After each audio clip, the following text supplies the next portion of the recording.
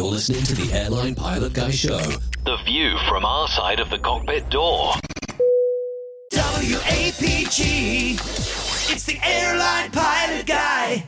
Airline Pilot Guy episode 509. Yeah, he's up in the sky.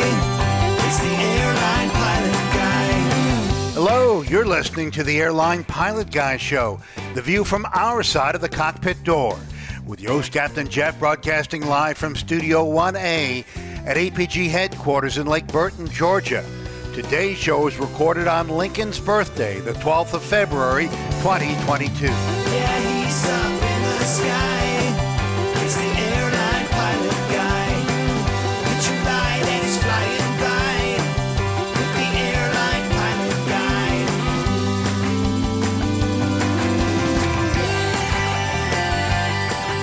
In today's episode, Frontier and Spirit want to merge. 7 people die in the crash of a tourist plane in Peru. More news, your feedback, and today's plane tale, the life-saving bomber. So get all settled in. Tray tables and seat backs in the upright and locked positions. Electronic devices powered on. I'm Radio Roger, and Flight 509 is ready for pushback. Thank you, Radio Roger. He is an award-winning TV and radio reporter, currently at the #1 all-news station in the nation. Come on, let's all say it together. New York City! There we go, New York City. Welcome to the... welcome, that was a bad idea. Welcome to the Airline Pilot Show. Wait a minute. Welcome to the Airline Pilot Guy Show, and an aviation podcast covering the latest in aviation news and answering your feedback. I'm Captain Jeff, and I'm a pilot, believe it or not, at a major legacy airline based in Atlanta, GA. And joining me today from his studio in Hartford, Hereford, and Hampshire. He is a professional photographer, former RAF, RAAF fighter pilot, retired Airbus A330, A340 captain for Virgin Atlantic Airways. It's Captain Nick. Hi there, Jeff and everybody. Lovely to be back on the show after a small break while I was testing my new wings. Well, we'll hear all about it in the Getting to Know Us segment. Can't wait. And also joining us from her studio in Toronto, Canada, retired financier and aviation enthusiast, spreadsheet master, and our producer-director, it's Liz Piper. Everybody, happy Saturday or Sunday if you're in New Zealand. Yeah, or whatever day it is that you're listening. Happy day. And also joining us from his home studio in the air capital, low and slow pilot, old airplane enthusiast, and engineer in the aerospace and defense industry from Wichita, Kansas, Nick Camacho. Hey, everybody. Glad to be back. Usually it's Captain Nick complaining about the timeliness of the show, but this time, I guess I'm the Nick that gets to complain about. There'll be no complaining here. The show. Oh, you're out of here. Off with your head. All right, let's talk some news here. And what happened to Nick? Gone? Nick is gone. He's had it with us. Apparently, I said something to upset him. He's taken umbrage. Yeah, he's just blacked himself out for some reason. Well, there he is. Back. Oh, sorry about that. My wife has just returned, and of course the dogs start barking because it's very exciting. Oh, okay. Well, okay. So we all set to go with this whole news thing? All right. Let's do some aviation news.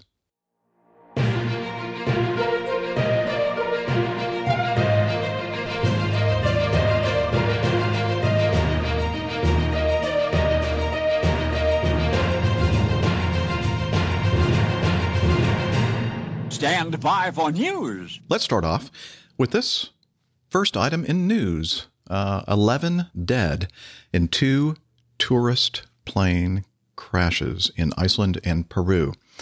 The first article is from IcelandReview.com, which I like to read on occasion.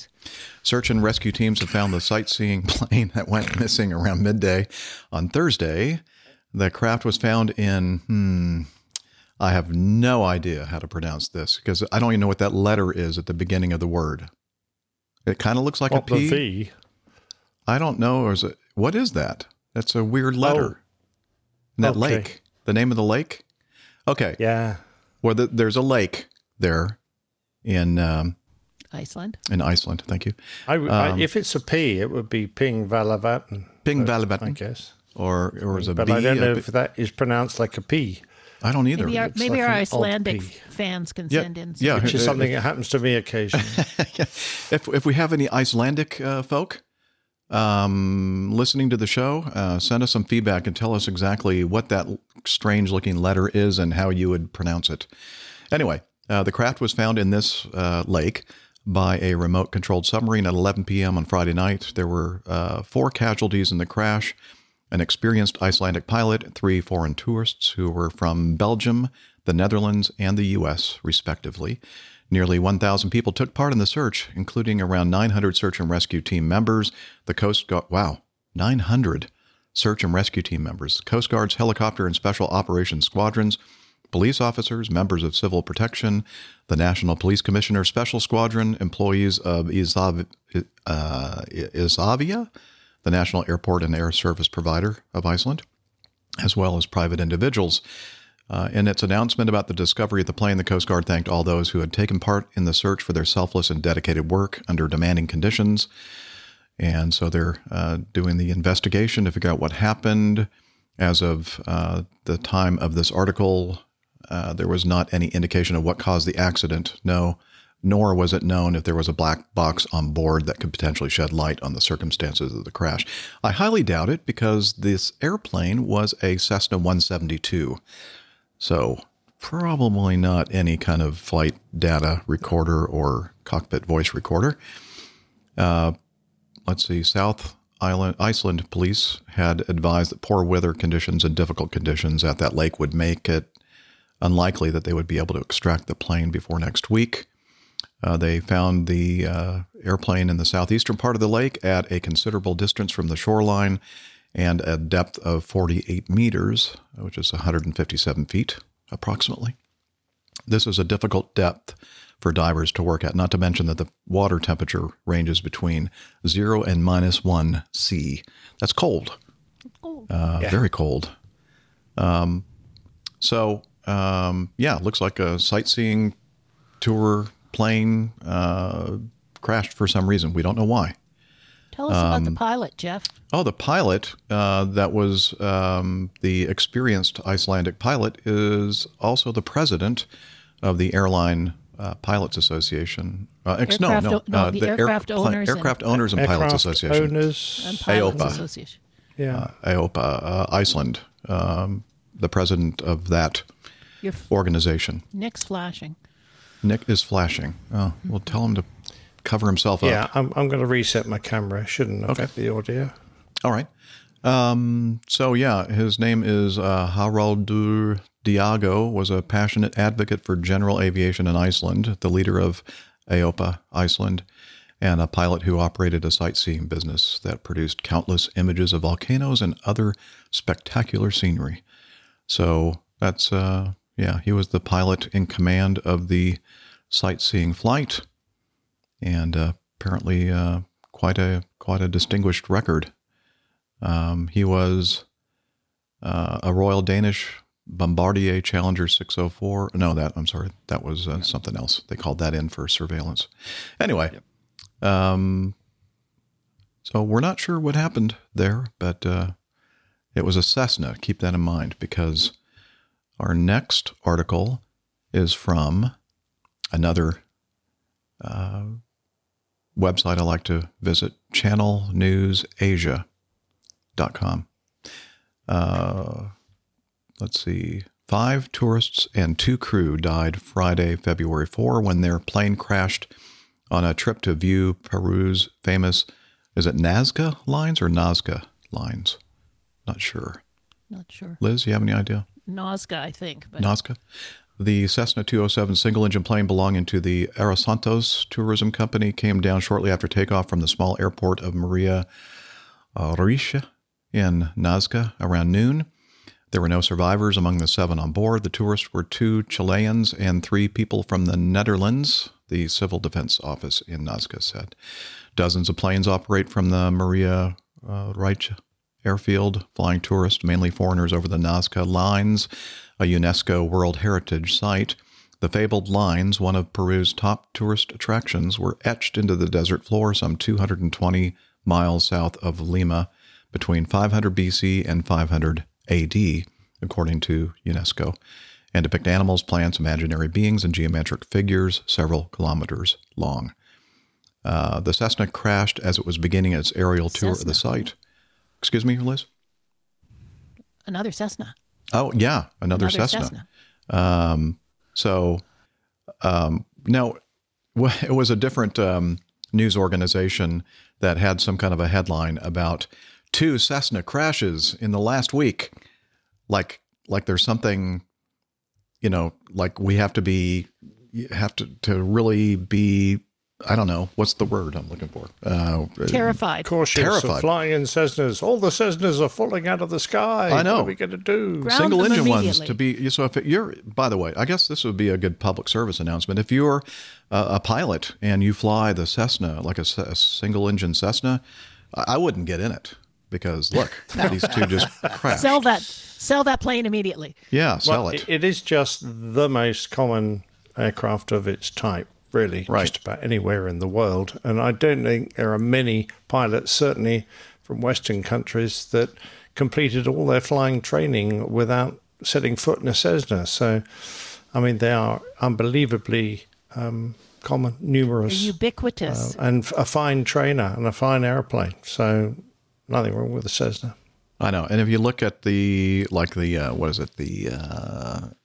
Air Safety Network, it's too early for me to be doing this darn show.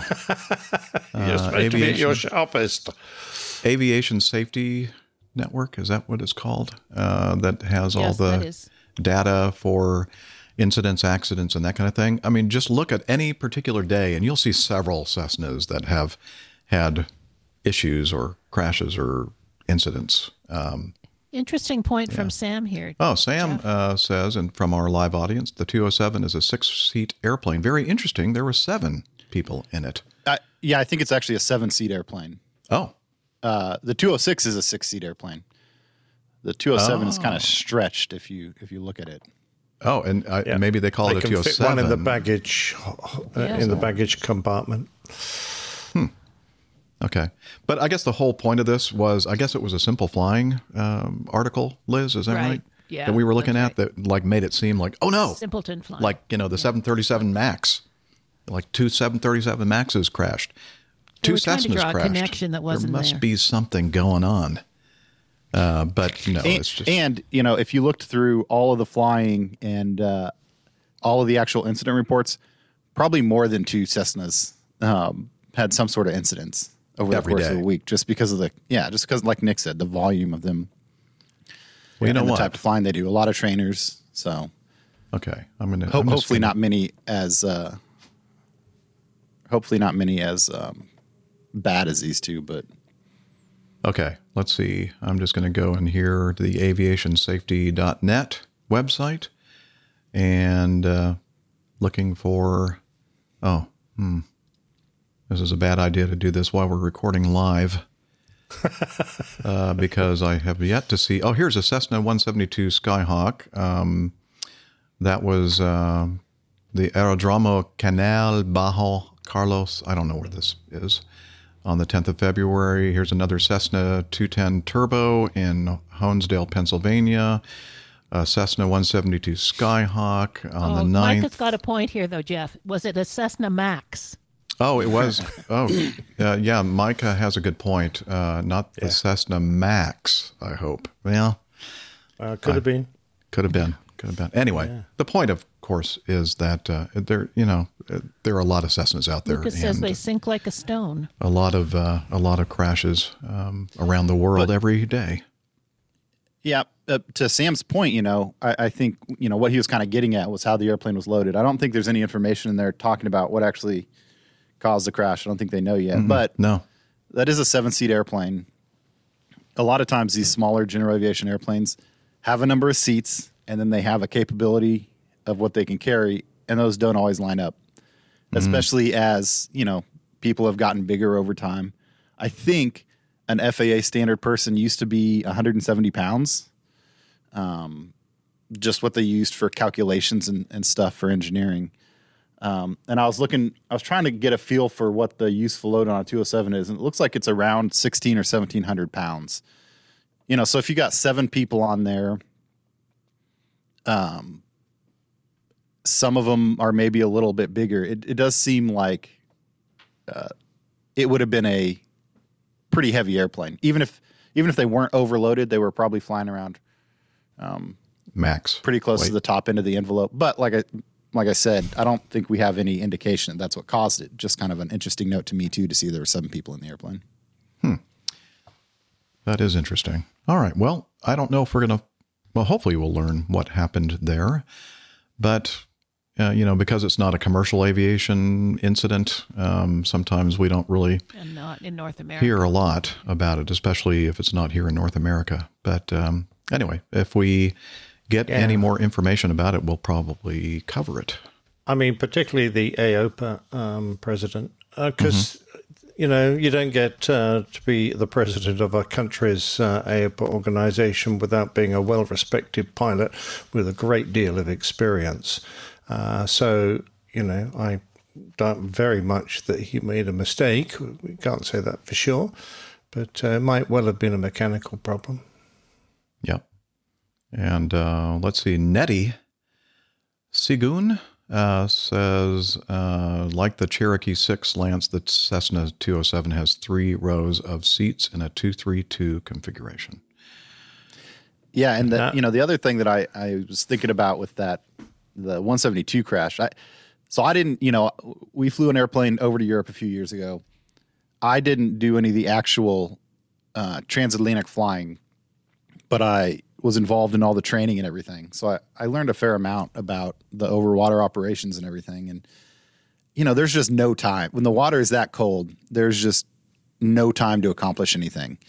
And I would think that if you had an issue and you ended up with an airplane in the water, it seems like you'd be lucky to get, the front seat people out because they're right next to the doors. But in a 4-place Cessna with 4 people in it, man, it sure seems like it'd be a challenge to get people out of the back of that airplane in a timely manner with the water that cold. Seems like a bad situation. Yeah. Oh, yeah. Bad. And even if you got out, your time of survival from the middle of a lake would be measured in a small number of minutes. Yep. Yeah. That temperature. By the way, Neddy Seagoon in the chat room, you may not recognize the name. It comes from an old comedy show, English comedy show called The Goons. The Goons, yeah. A 50s comedy show. So thank you, Neddy Seagoon. I didn't think you were still alive. Huh. And he's listening to the APG. That's amazing. I know. It's remarkable. Nettie's got another good point here, too. Oh, Nettie has another good point, Liz says. Especially in Peru at high altitudes, a fully loaded Cessna 207 would have, its performance. I was trying to figure that out, too. I didn't see any mention of how high it was because I was thinking about that as well. But, it did say it crashed in a deserty type of area, I thought. No, I can't even find that line. But, here, like in our, we have some high desert areas down in the Southwest where the terrain is fairly high, 7,000 or 8,000 feet. So that could also be a factor. Well, really, the main reason why we were covering it is because, it was 2 Cessnas that crashed like within a couple of days of each other. The Nazca lines themselves are at 502 meters. Okay. Liz says that the Nazca lines themselves are at 502 meters altitude. Oh, so what is that, about 1,700 feet or something? Yeah, it's not very high. That isn't real high. Well, anyway. Okay. I think that's enough. We'll hopefully learn more as time goes on. from both of those incidents. Here's something that's been in the news, especially here in the United States. Two low-cost carriers, so-called, Frontier and Spirit, announce a merger plan to become the 5th largest airline in the U.S. This from the paddleyourown.canoe.com. A lot of news articles from that.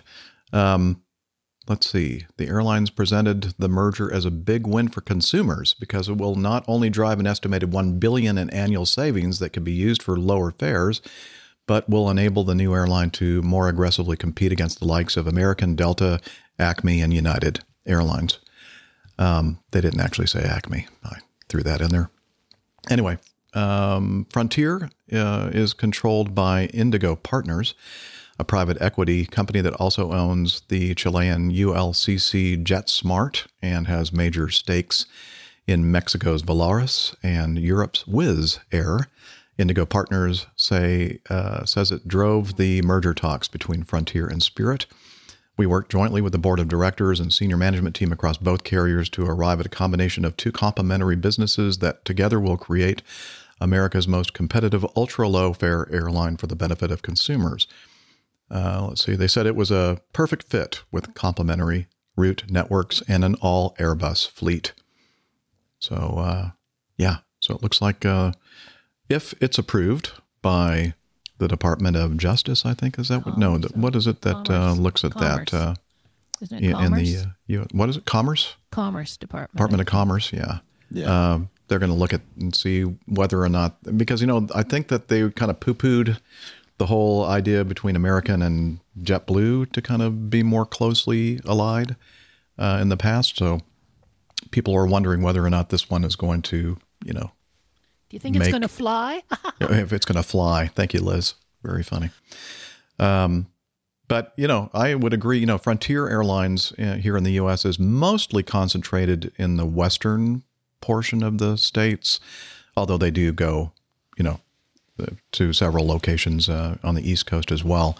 But Spirit is mostly concentrated in the eastern half of the U.S., so I can really see that this would be quite a good match, I guess.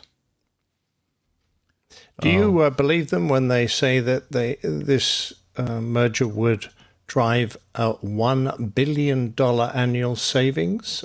Where are they going to save $1 billion? I don't know. And then exactly what is the $1 billion annual savings? I mean, for them?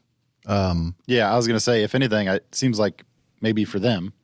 Right. And of course, I'm sure that they'll completely translate that into savings for the consumer. Oh, absolutely. Right. Yeah, none will go to the shareholders. No. So all the pilots and cabin crew, etc., all the people that sell the tickets, I suppose you can save on people who are, manning the check-in desks, that sort of thing, but a lot of it's done online anyway. The management levels will be able to merge and get rid of some managers, but $1 billion worth? No, I don't think so. Yeah, I wondered if they were maybe looking at being able to streamline, the aircraft loading that they could do. So, maybe they're each operating at 50 or 70% capacity right now because of COVID. And they're thinking, well, maybe if we can merge and fly one airplane at 100% capacity versus two airplanes at 50% capacity, maybe that would affect their bottom line. But I don't really understand how. Yeah, I think that's kind of pie in the sky. Oh, that could be a new airline. Let's pie in the sky. Make an airline called Pie in the Sky. And we only serve pie. All right, just shut your pie hole. That's usually just nothing but blurb because the reality won't see that. But I heard that, Jeff. Lack of competition. Do these two airlines really compete? I don't know. Are they operating in the same areas? On some routes they do, but not a lot. I think that's another reason why they think that this is going to be a good match, marriage. And somebody had mentioned, I'm sorry, I forget who, that this $1 billion in savings supposedly without job cuts. In fact, they're talking about hiring more people. Sam said that.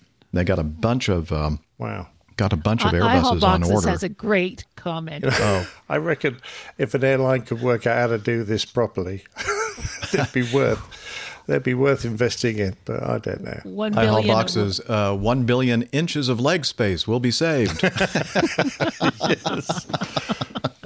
Good point. Anyway, as far as the paint scheme, who knows what kind of interesting. I don't know. I would imagine that one of these, maybe Frontier, will be the dominant. They'll call it Frontier, I guess. Did they say anywhere in this article what they were? They haven't said yet. They haven't said, So, the Frontier Spirit, or the Spirit of Frontier. No, I don't know. We'll see. I don't know. If Frontier named their airplanes Wilbur Whitetail, I'm a bit worried. Yeah, they like to put wild creatures on their tail, just like Alaska. Oh wait, no, that's a person that's on the Alaska tail. And it's not Abraham Lincoln. He looks like a wild creature, that's for sure. That Alaskan. Oh, and happy Lincoln's birthday, by the way. Is that the car manufacturer? No. That is a president that we had at some point in our nation's history. The chap with the top hat. Yeah, I remember. Yeah, the Republican with the top hat. And a beard, Jeff. And a beard. Okay. Let's move on, shall we? By all means. This is an incident that occurred at the airport that I fly to quite often. But you weren't involved. I was not involved because it's not the type of airplane that I fly. But we do have some VAS Aviation footage of what is it called? ATC Live audio of the incident. Let's have a listen. 1277, sir.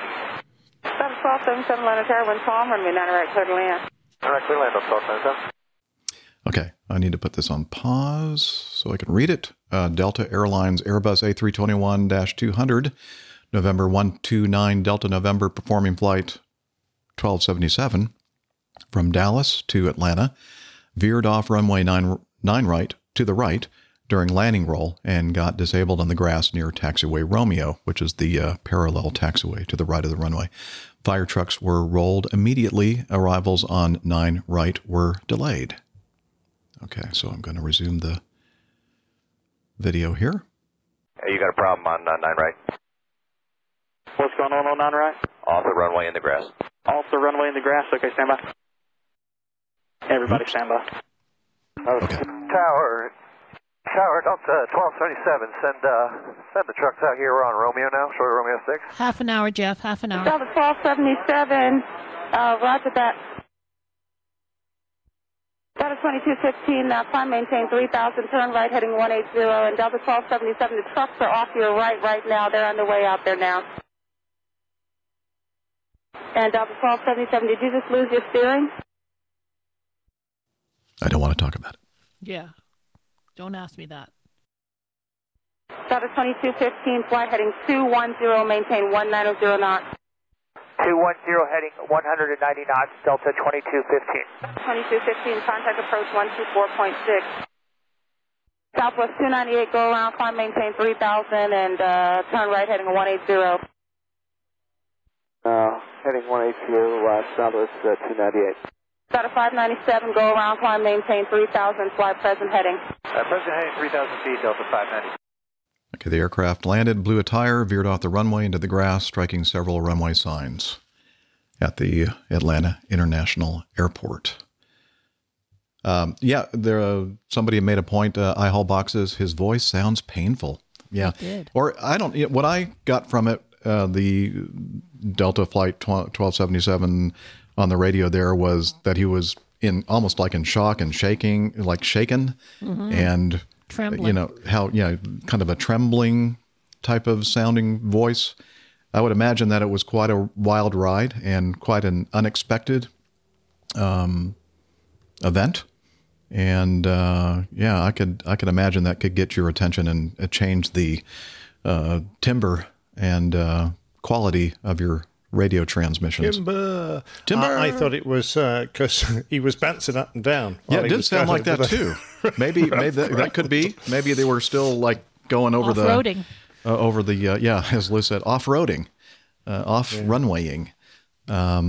And the following day, I was taxiing back from runway 28, and that whole area where the 321 went off the runway, they had the runway closed, and there were a whole bunch of vehicles on the runway and lots of people looking around and taking pictures, and you could clearly see the where the tracks of the gear in through the grass and the dirt and tears. Everything else were. What did you say, Liz? The tracks of their tears. The tracks of their tears. No, tracks of their tires, actually.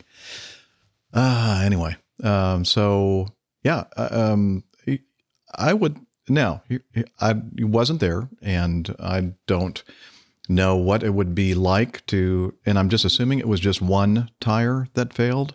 I don't know if both tires failed on the right main landing gear or not. I'm not sure. I know those details yet, but. If one, let's say even both tires failed on the right side, it would seem, I don't know, wouldn't it seem possible to keep the airplane on the 150-foot wide runway? Not sure exactly why they couldn't have kept it on the runway, but Laura's again, going with the cowboy theme here.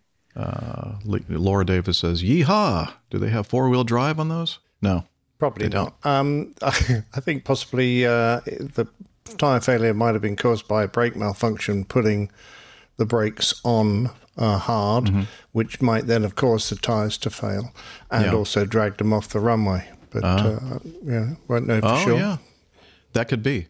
Yeah, if you had a full braking on the right side, that would definitely do it.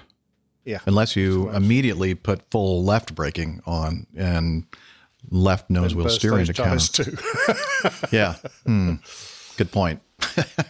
Yeah, maybe that was the best they could do in that situation. I can't wait to find out exactly what happened. Show title: Tracks of My Gear. It could have been an ABS failure. So the guy's applying brake pressure, the automatic braking system fails, and you burst your tire. I think I know why, though. It was an Airbus. That's why that. Almost certainly. Yeah, those Airbuses there. Always falling off the runway. Never happens with a Boeing, ever. No, ever. No, especially in Africa, like it happens all the time. Anyway, all right. Enough of that one. Is it time now to go to the next video? Next video. Okay. This is an entertaining one. Here.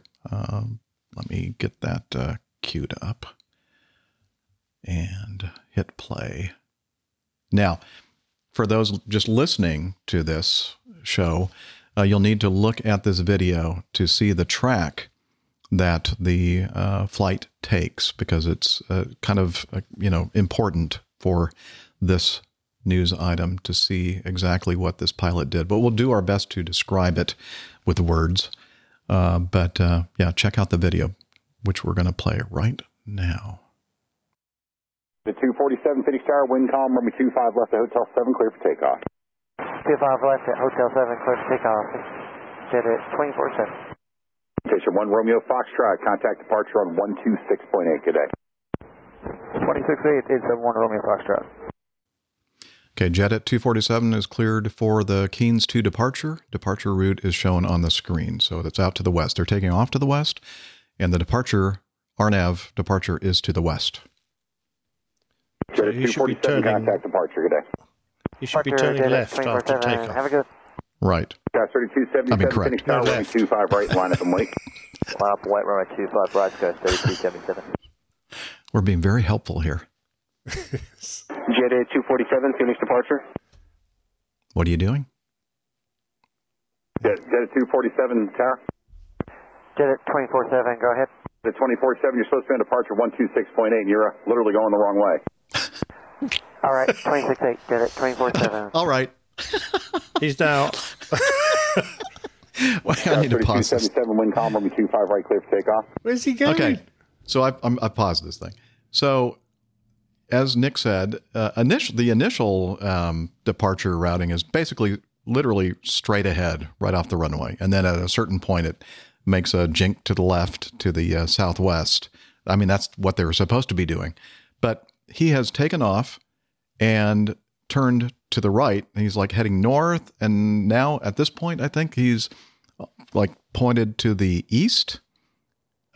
He's done a right-hand 180. And he's right. Yeah, it looks like he's heading the in opposite direction. 060 maybe or something. Yeah. And the departure, as we keep saying, is out west initially and then southwest.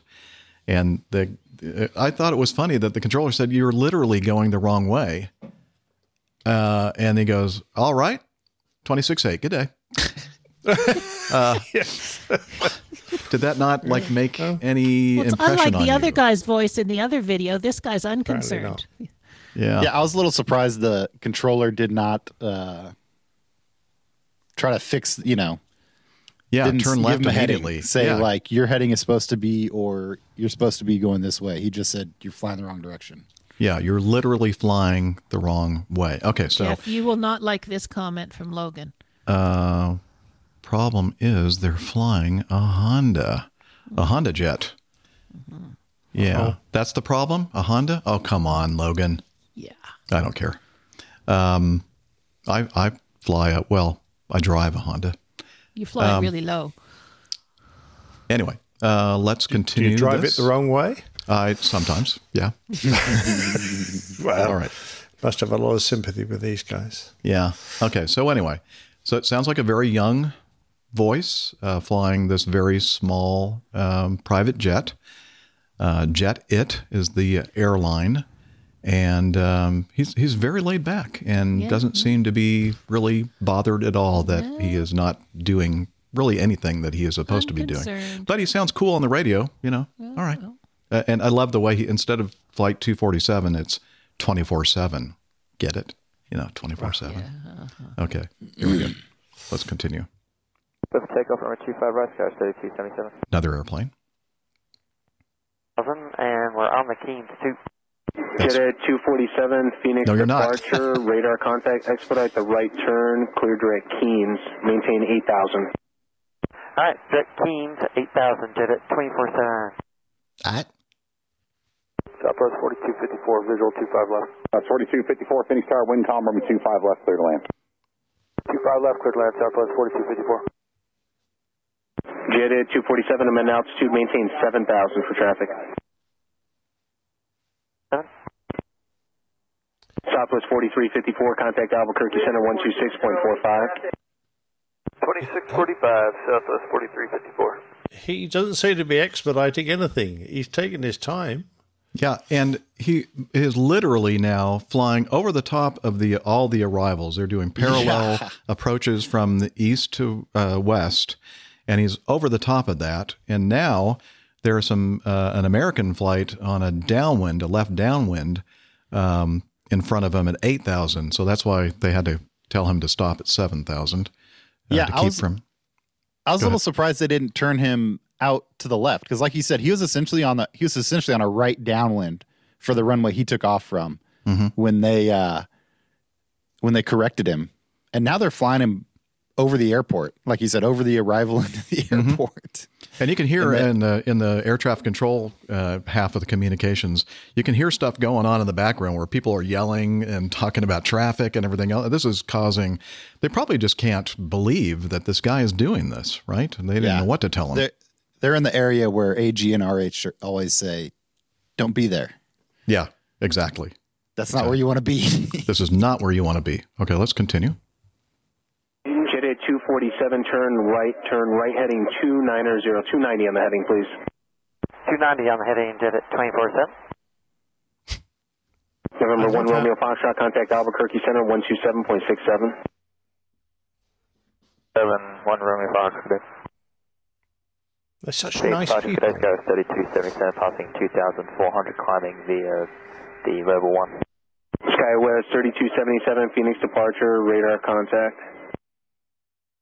Jet at 247, when able, clear direct Keens, climb and maintain flight level 210. Alright, flight level 210, direct Keens, jet at 24/7. Aye. And Jetted 247, I have some information for you to copy. Advise when ready. Ready, Jetted 24-7. Jetted 247, possible pilot deviation. Advise you contact Phoenix approach at 602-306. You suck. So 602-306. You suck. Thank you, 602-306. Thank you. Thank you. Good day. Everyone's so polite. Jetted 247, contact Albuquerque Center 126.45. Good day. 2645, Jetted 24-7. Have a good. Have a good day. Yeah. Can you imagine this happening at JFK? They'd have a screaming match. Oh, yeah. This would, been a completely different exchange, of course. Yeah, sure. What the are you doing? Yeah, as Logan Lynch says in our live audience, I love how calm he is. Nothing happening here at all. Do you almost get the impression that he doesn't have any idea that he is doing all this stuff completely wrong? I guess he's going to be There's no hint of an apology or an explanation from him, which most of us would be going, damn, sorry, I turned the wrong way. What do you want me to do now? It's just like trying to make that surprised me as well that he didn't say, sorry about that. Oh, yeah, my bad. Even if he totally screwed it up, I would have thought he would have gone on there and say, oh, sorry, we programmed the FMS wrong or something like that. Make an excuse. Let him know that there's a little bit of contrition, regret about what happened there. Nothing. Absolutely. Well, you could have said 5G. I think it's messing up everything. Oh, 5G. It's got to be it. Oh, man. Let's see. Sam says, my only guess is a total misprogramming of the Garmin nav system. Yeah, but I mean, it's a map, right? You have a display of a map and you see your departure routing depicted on it. I don't know. It doesn't but if they plugged in the wrong departure. Oh, yeah. It could be if somebody's not paying it, Gotcha. Yeah. I don't know. I don't deal with that level of automation, but I could see, some of those, like the Garmin system I just put on my airplane, I can type everything in on my iPad and beam it to the navigator. Yeah. And if you've got some guy, if you've got a real green co-pilot and then a captain flying the airplane and the captain, maybe expects the co-pilot to take care of that stuff. Maybe he doesn't even cross-check that the right departure or right routing got put in. And he's flying the right route on the computer. The computer's just wrong.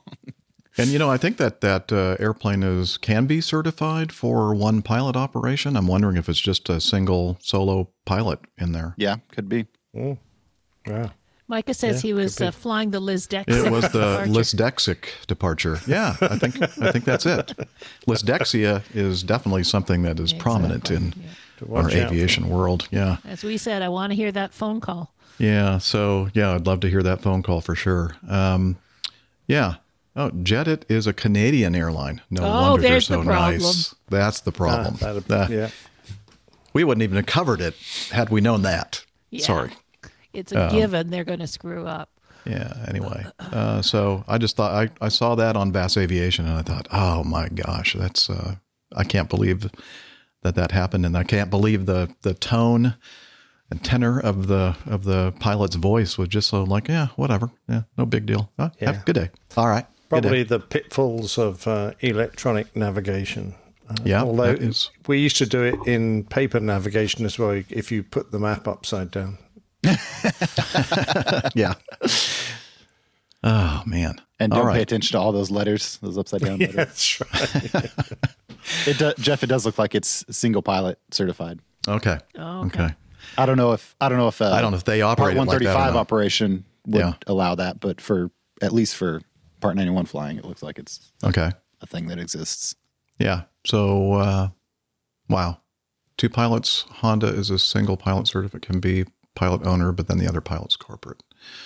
So they fly with 2 pilots, according to Sam Wiltzius. Yep. Okay. Thank you. Let's move on to the next item. This is from CNBC.com. Thiel Capital, Mesa Air invest in electric sea glider startup Regent.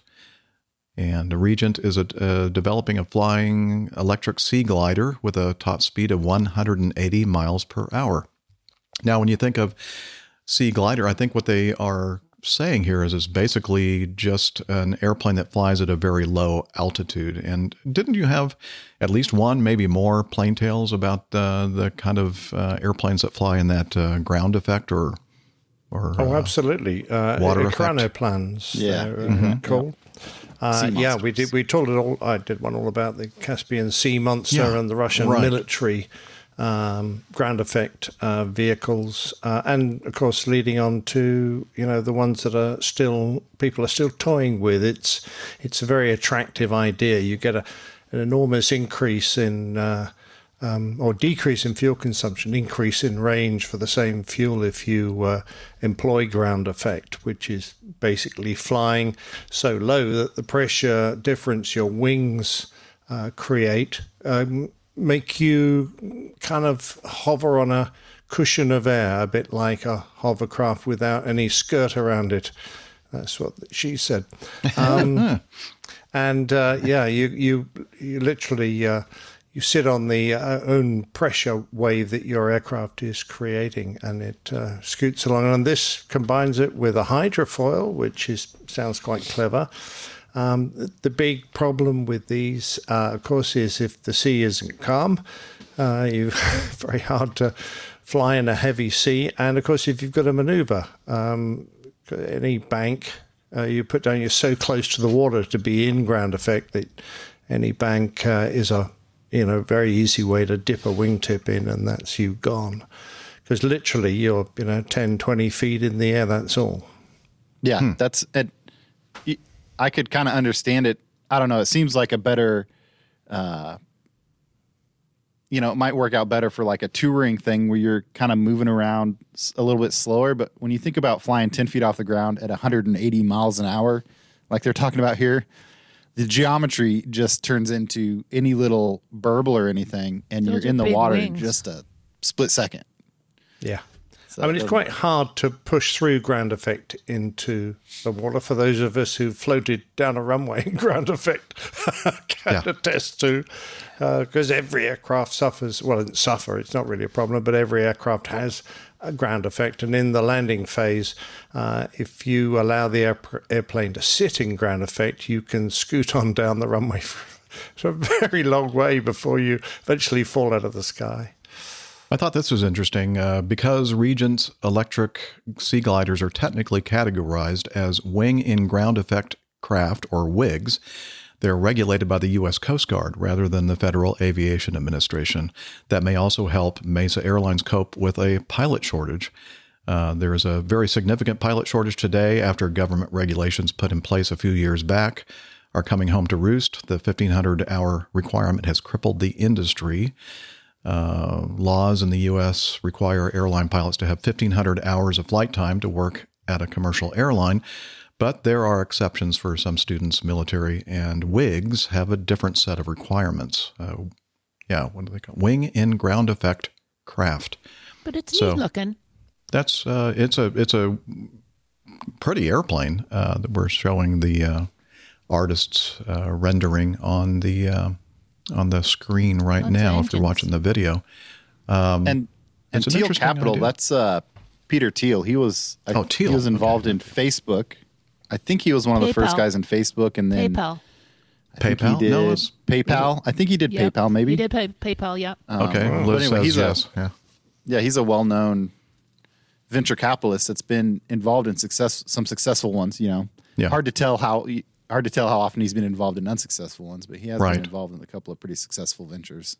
This is interesting. Kind of it's not really an airplane. It's well, it certainly can fly, even if it just scoots along the surface like a boat. You can pull it away from the surface, and ground effect aircraft vehicles, they can fly. In fact, one of the Russian ones could cruise along at 10,000 feet. So I'm not quite sure how you can have a boat that can fly that high and not be subject that would to be, FAA that'd be my rules. question too, is how they set that threshold. Right. Yeah. Interesting. Yeah, good point. And heaven forbid you meet a big wave. Yeah, it's going to have to require relatively calm seas, I would imagine. Yeah. And also limits you really to routes over the water. So if there's a bit of land between you and the water, are you allowed to fly over it if you don't hold a pilot's license? Or do you have to go round all the bits of land that stick out into the ocean if you're going from A to B? Well, the article says that the Regent Sea Gliders should also be able to fly to islands, coastal hubs where airports are inadequate or non-existent, or when infrastructure has taken a hit due to a natural disaster, because they can fly low under a fog line. Unlike helicopters, the company is developing prototypes with an interior fit for emergency medical transportation with capacity to hold equipment, patients on stretchers safely in place. Interesting idea. I don't know. What's a fog line, and how do you fly under fog? Because I thought fog was a cloud that's on the ground. Yeah, exactly. Okay. So I don't know what a fog line is either. A fog line is, from memory, it's visibility less than 100 meters, something like that. You have to be a submarine to fly under that. Someone will correct me in the chat room. I'm thinking of what the definition of fog is. But if you're doing 180 miles an hour in fog... No, thank you. Yeah, you're going to need some kind of system to stop you bumping into things, aren't you? I would think. Yeah. Well, we'll see what happens with this. Interesting. Maybe it'll be another great source of covering accidents and incidents. Oh, look, Luke, completely changing the subject. Lucas Diamond has come up with my favorite German phrase. Oh, and my would you like to... hovercraft is full of eels. Okay. Mein Luftkissen-Fahrzeug ist voll von all, or allen. Interesting. All right. Well, thank you for that contribution, Lucas. Let's continue with this. Oh, it's an update on that Airlink Jetstream 41 at Venetia Mine on the 3rd of January. I believe we covered this one when Nick C. and I were together in Wichita a few weeks back. They were performing a charter flight from Johannesburg to Venetia Mine. On approach to Venetia Mine, when a bird impacted the right-hand propeller, causing one of the blades to separate and penetrate the cabin. Well, the update... Bird, you say? Bird? Oh, a bird, yes. Oh, look, we have a picture of the bird, and it's a Corée Bustard. No, it's a Corée Bustard, which is a very large bird. In fact, I think it's like one of the largest birds out there. In Africa, yeah. Yeah, it's in Africa. Anyway, a very large bird can be like, 40 pounds? Yeah. That's pretty big. Anyway, so this is the big update.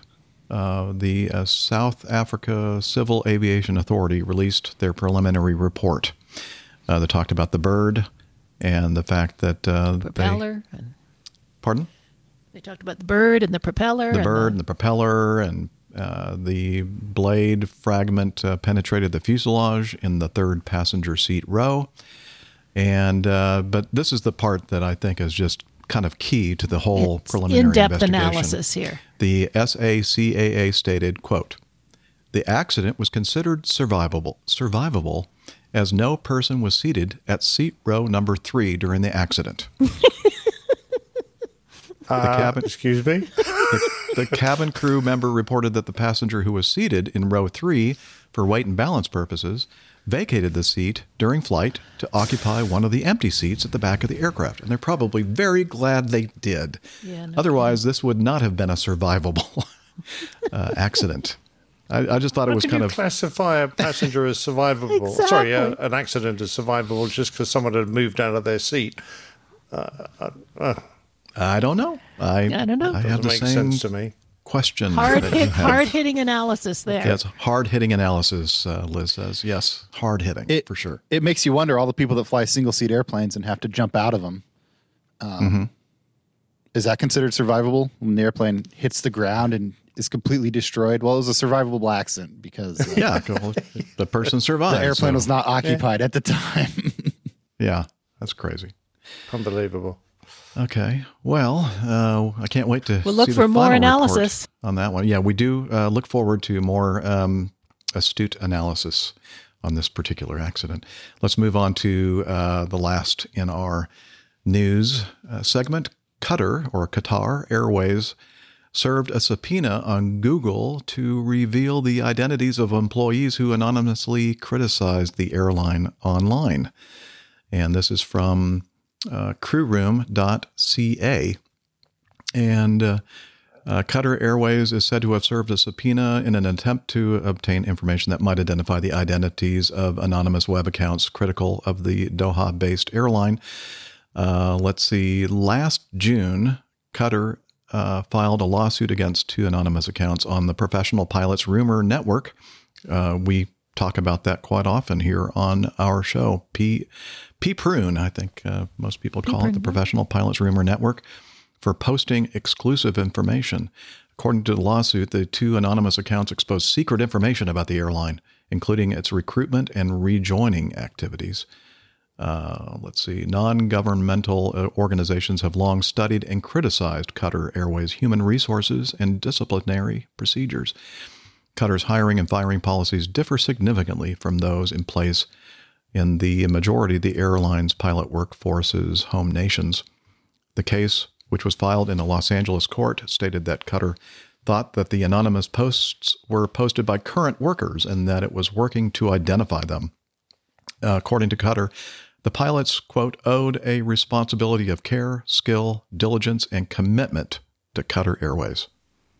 I'm sure they wanted to identify them so they could reward them. Oh, yes. Liz is making a good point. I'm sure that Qatar wanted to identify them so that they could reward them for their honesty and transparency. For being so forthright. The hiring and firing policies at the airline. Anyway, interesting. That's kind of scary when you think about it. That big companies were subpoenaing. I'm sorry. It's so cold in here. My hands are freezing and my mouth is like it's not 50. Working. It's dropping now to 58 degrees. Are you sure your furnace inside. is working? Yeah, my furnace does work, Liz, but I wanted to turn it off because I didn't want the noise. But you know what? You need to close that fridge door, Jeff. Oh, yeah. Well, it feels like a fridge in here, actually. What do you guys think about this? Well, P-Prune has always been a sort of safe haven for people to say what they really think. I know Danny, who started the website. I think he may no longer be running it, may have moved on to somewhere. But, people have in the past been able to say very freely what they think about things because you're allowed to post anonymously. You are the only person who knew your real identity, what airline you worked for, etc., was the guy that ran it. And of course, that was kept confidential. And the fact that an airline can now get hold of that information or is trying to get hold of that information would be very damaging both to P-Prune and the individuals involved. So not good from my point of view because it takes away one of the few avenues for professional pilots to share information amongst themselves that we would normally be able to talk about freely if we were in a pub. But, you can't necessarily do online now. That is a worry. It is. Yeah, and I think one of the unintended consequences of modern technology, at least that we're seeing over here in America, is, there's a lot of aspects of the technology that we use that we don't quite understand and how things are stored on the cloud and stuff. And there's been a number of cases with companies like Facebook and Google and Apple and Apple's Apple Cloud over here where the government has either tried to obtain that information for ongoing investigations or civil investigations like this that they have used. And a lot of times there are, the user of the technology doesn't even know that these type of like backups and information is still obtainable. And so, some of those companies, Apple's really well known for trying to protect that information for its customers, but it's still a little, it's just not well enough known by so many of the users that the government can basically get all that information about things like this, who's writing posts on the internet stuff that you delete from your email. You delete an email, but it still exists on a server at Google or something, and the government can go get it. So it's a new era of privacy issues. Yes. Yeah, I mean, a government getting hold of it is one thing, but your employer, who happens to be an airline, getting hold of it is something completely different. Absolutely, I agree. And living in the world capital of frivolous lawsuits over here in the U.S., it is really concerning. Yeah, absolutely. What'd you say, Liz? Cowboys suing each other on frivolous lawsuits. Cowboys suing each other with frivolous lawsuits. Yeah, that's the U.S. I'm sorry, we can't have that as a show title. No, it's too long of a title for sure. Sure. But I could do Cowboys in a courtroom. IHAL has a good point here. IHAL boxes. How about Qatar just abandons the practices they don't want advertised? The world becomes a lot simpler for you. Good idea. Wow. What kind of a crazy world are you living in? I don't know. That's a little bit too... Come on. Right. Too logical. Yeah. So I guess, basically, I've always considered that anything I put out there, whether I think it's private or not, it's possible that everybody can see it. So, all those communications that you have with people, talking about other people, just be careful, because there's a chance that somehow someone will discover it at some point in the future. Yep. Yeah. That's true. And by the way, if you do all discover some of the terrible things I've said about you, I'm sorry. I apologize. I probably had too much to drink or something. Preemptive apology. Yeah, that's a preemptive I can't imagine that. apology. Yeah, right. Okay. Anything else to say before we move on? Let's get to know us. All right, let's get to know us. And you can sing up a storm. Oh, that's right. Steph's not here. About us, getting to like us, getting to hope you like us too. She loves that. Yeah, she does. All right. Getting to know us. It's that segment of the show where we kind of get all caught up, and I'm just dying to hear what Nick has to say about his recent... Oh, that was a poor choice of words. I'm sorry. Oh, yeah. Yes, you were not with us for a couple of weeks, Captain Nick. I'm frequently not with you, even when I'm with you. Well, that's true, but you weren't on the show, shall we say, with us, and we really missed you. A lot of the listeners wrote in to tell us that they really were, thinking and praying for you, and hope that you got well soon and were back on the show soon, because they couldn't stand it without you. So... what the heck? Now, many people that follow the show closely know, from what we had talked about in your absence and such, that you had a little health incident last couple weeks ago. Absolutely. It's something that I've been sort of wary of since probably about 9 months after I joined Virgin Atlantic as a young first officer, when I went down with a case of atrial fibrillation. So that's the top half of the heart is the atrium, and the chambers there that sort of prime the main heart areas, the ventricles, which do the pumping. So it's just like a small pump feeding into a big pump. Anyway, the top half of the heart controls your heart rhythm, apparently. And when they go into fibrillation, they're sort of wobbling around like a piece of jelly. They're no longer coordinated, and the pumping signal they send down to the ventricles becomes confused. Previously, I had it for a couple of days. I was in hospital, and I came back into normal rhythm. 6 months and lots of tests later. They think they know the reason for it was drinking a large, very cold drink. The esophagus, your cold drink goes down, lies right behind the heart where the vagus nerve is, and that can trigger AF. Was that a cold alcoholic drink? 6 months later, I was back in the cockpit, and 5 years later, after lots of annual hoops to jump through. I actually got a full medical back again, so that was great. And I didn't really think too much about it, but the old heart specialist at the CAA, very nice chap called Air Vice Marshal Cook, he had an E, Cook with an E, so everyone called him Cookie. He said there are a few things you need to watch out for. No, one, you're prone to this because you've had one, you're more prone to have another one. Cold drinks, lots of exercise after a long flight. If you get a bad viral infection, he listed a number of things to be careful of. Binging on alcohol will cause it, for example. Uh-oh. So I'm not amazed I haven't had dozens, but anyway. So you're not going to drink beer anymore? That's what we're hearing. Well, actually, I haven't drunk since the event. But, oh, really?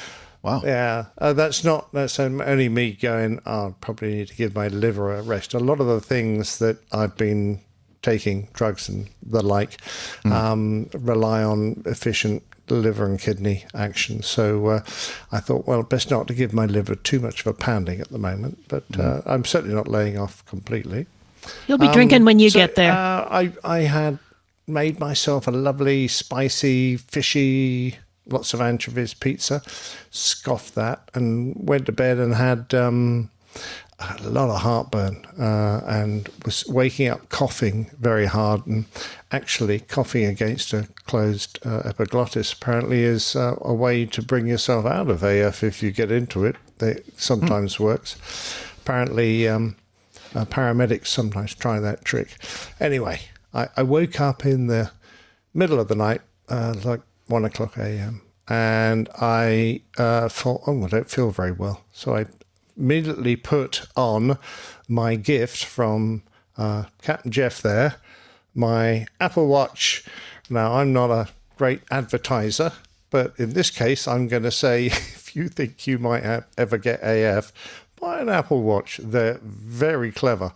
So I put it on and I did a heart check, and this is what I saw. This is the trace I got, and it said heart rate. Oh, that's not even the bad one. That's the one. No, I was right. That was the first one. Yeah, heart rate over 150. Yeah, 222 beats a minute. I was going. It was going so fast that I couldn't actually feel my pulse anymore. You put your fingers.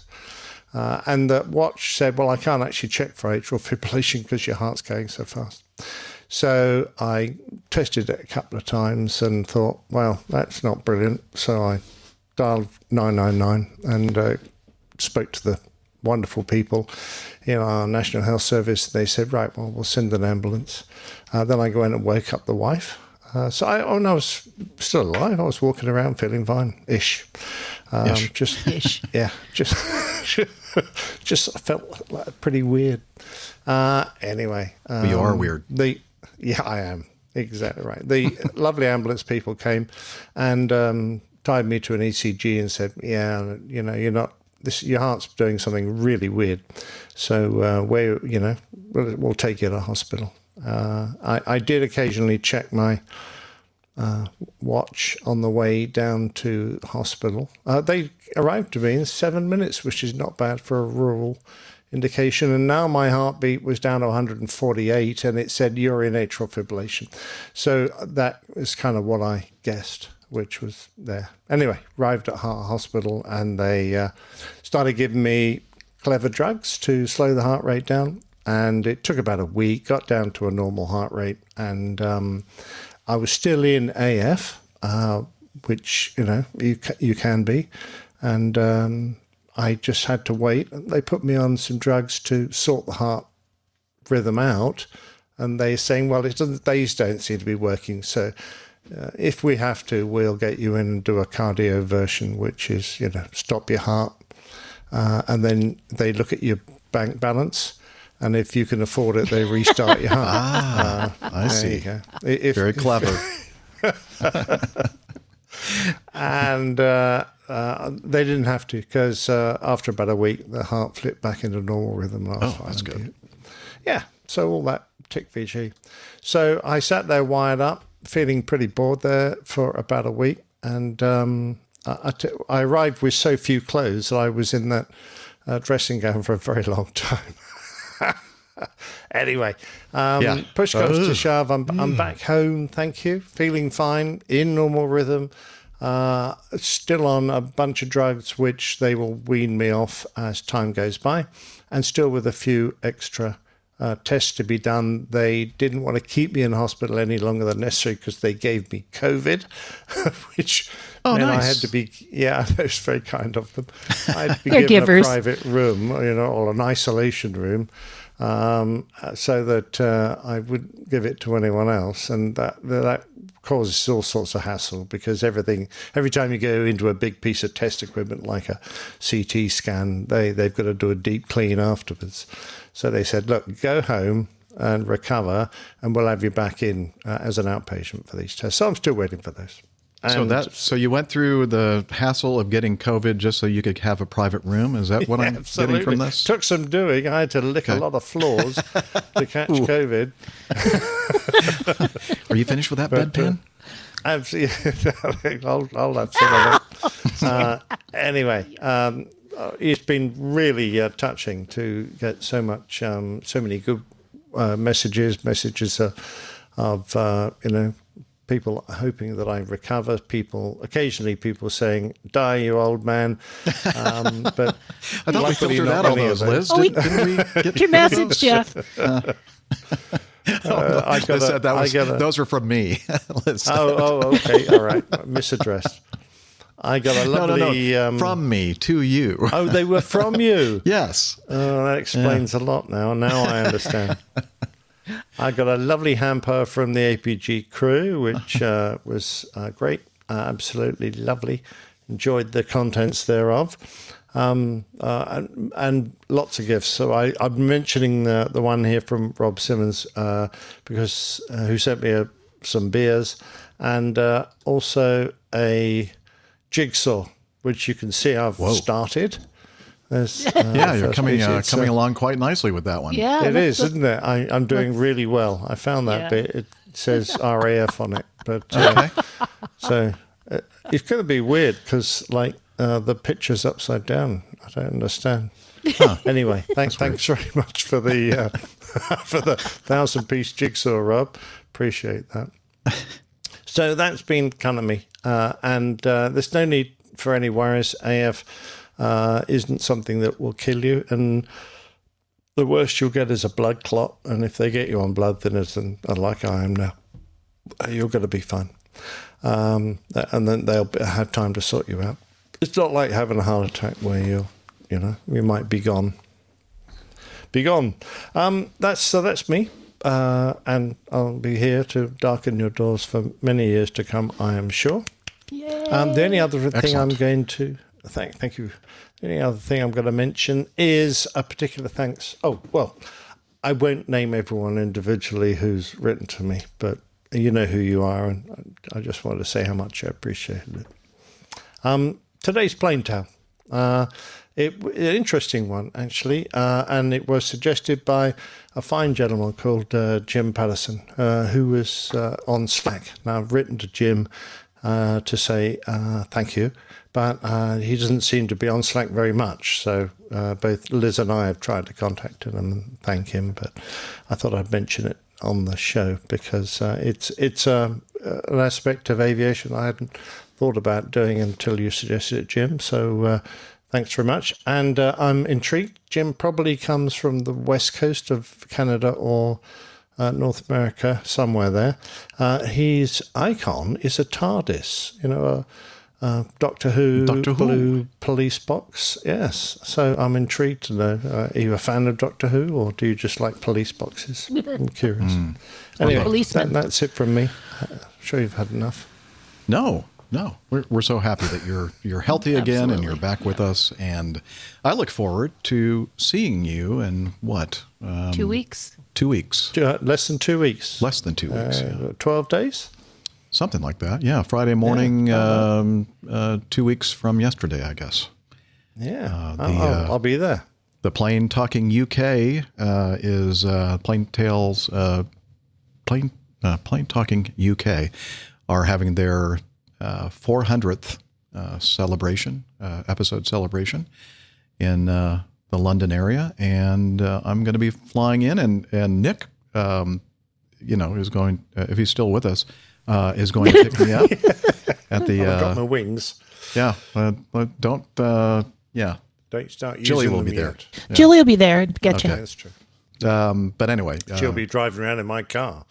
I will be staying at Casa Anderson for Friday night, I guess, and then we'll head down to the Brooklands Museum area and hotel on Saturday, and we're really looking forward to that. Or I am looking forward to that, at least. Oh, likewise. And be great to see you.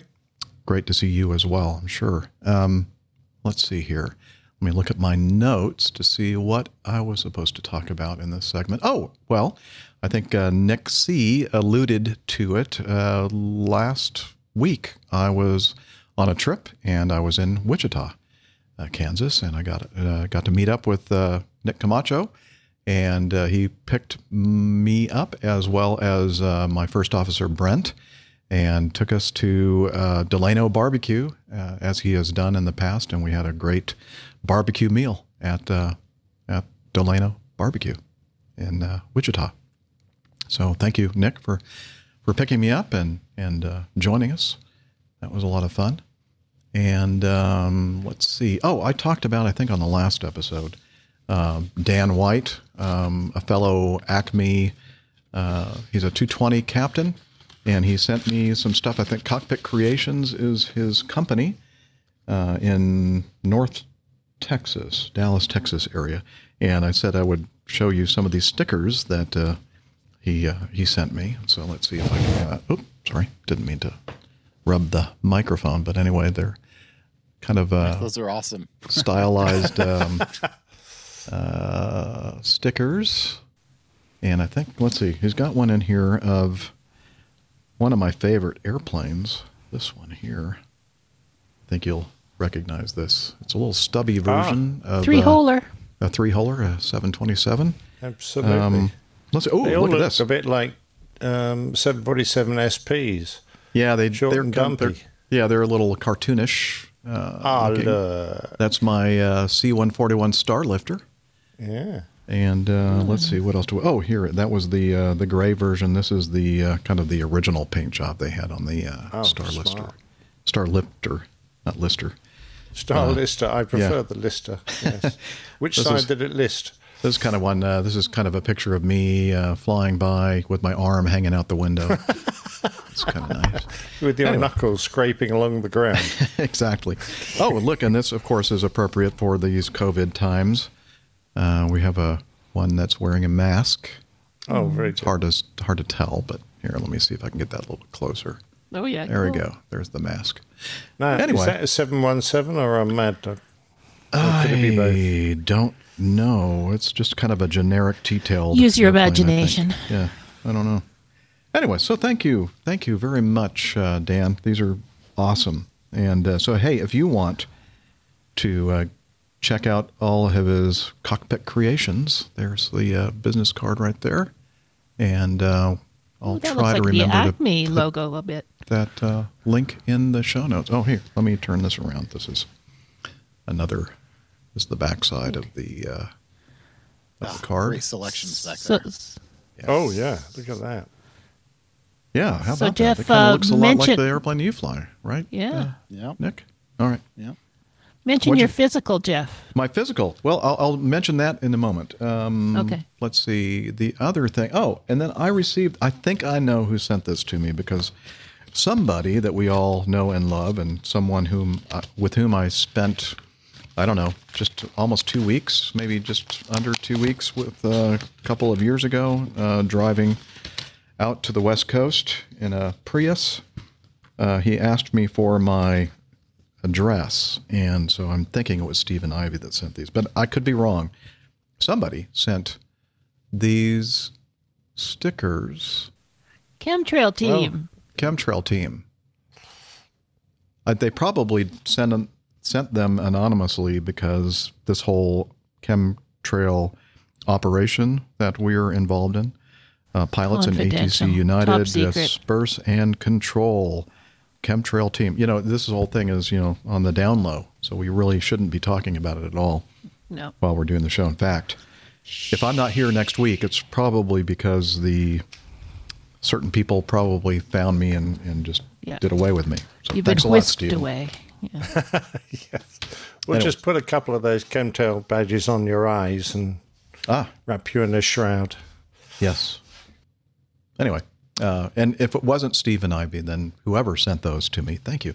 And by the way, my address situation right now, if anybody wants to send something, please contact me first, because I don't even know what a good address is anymore because this cabin really doesn't have, you can't send anything to the cabin because there is no mailbox at the cabin. So I have a P.O. box up here in the mountains, and my Roswell P.O. box now is history.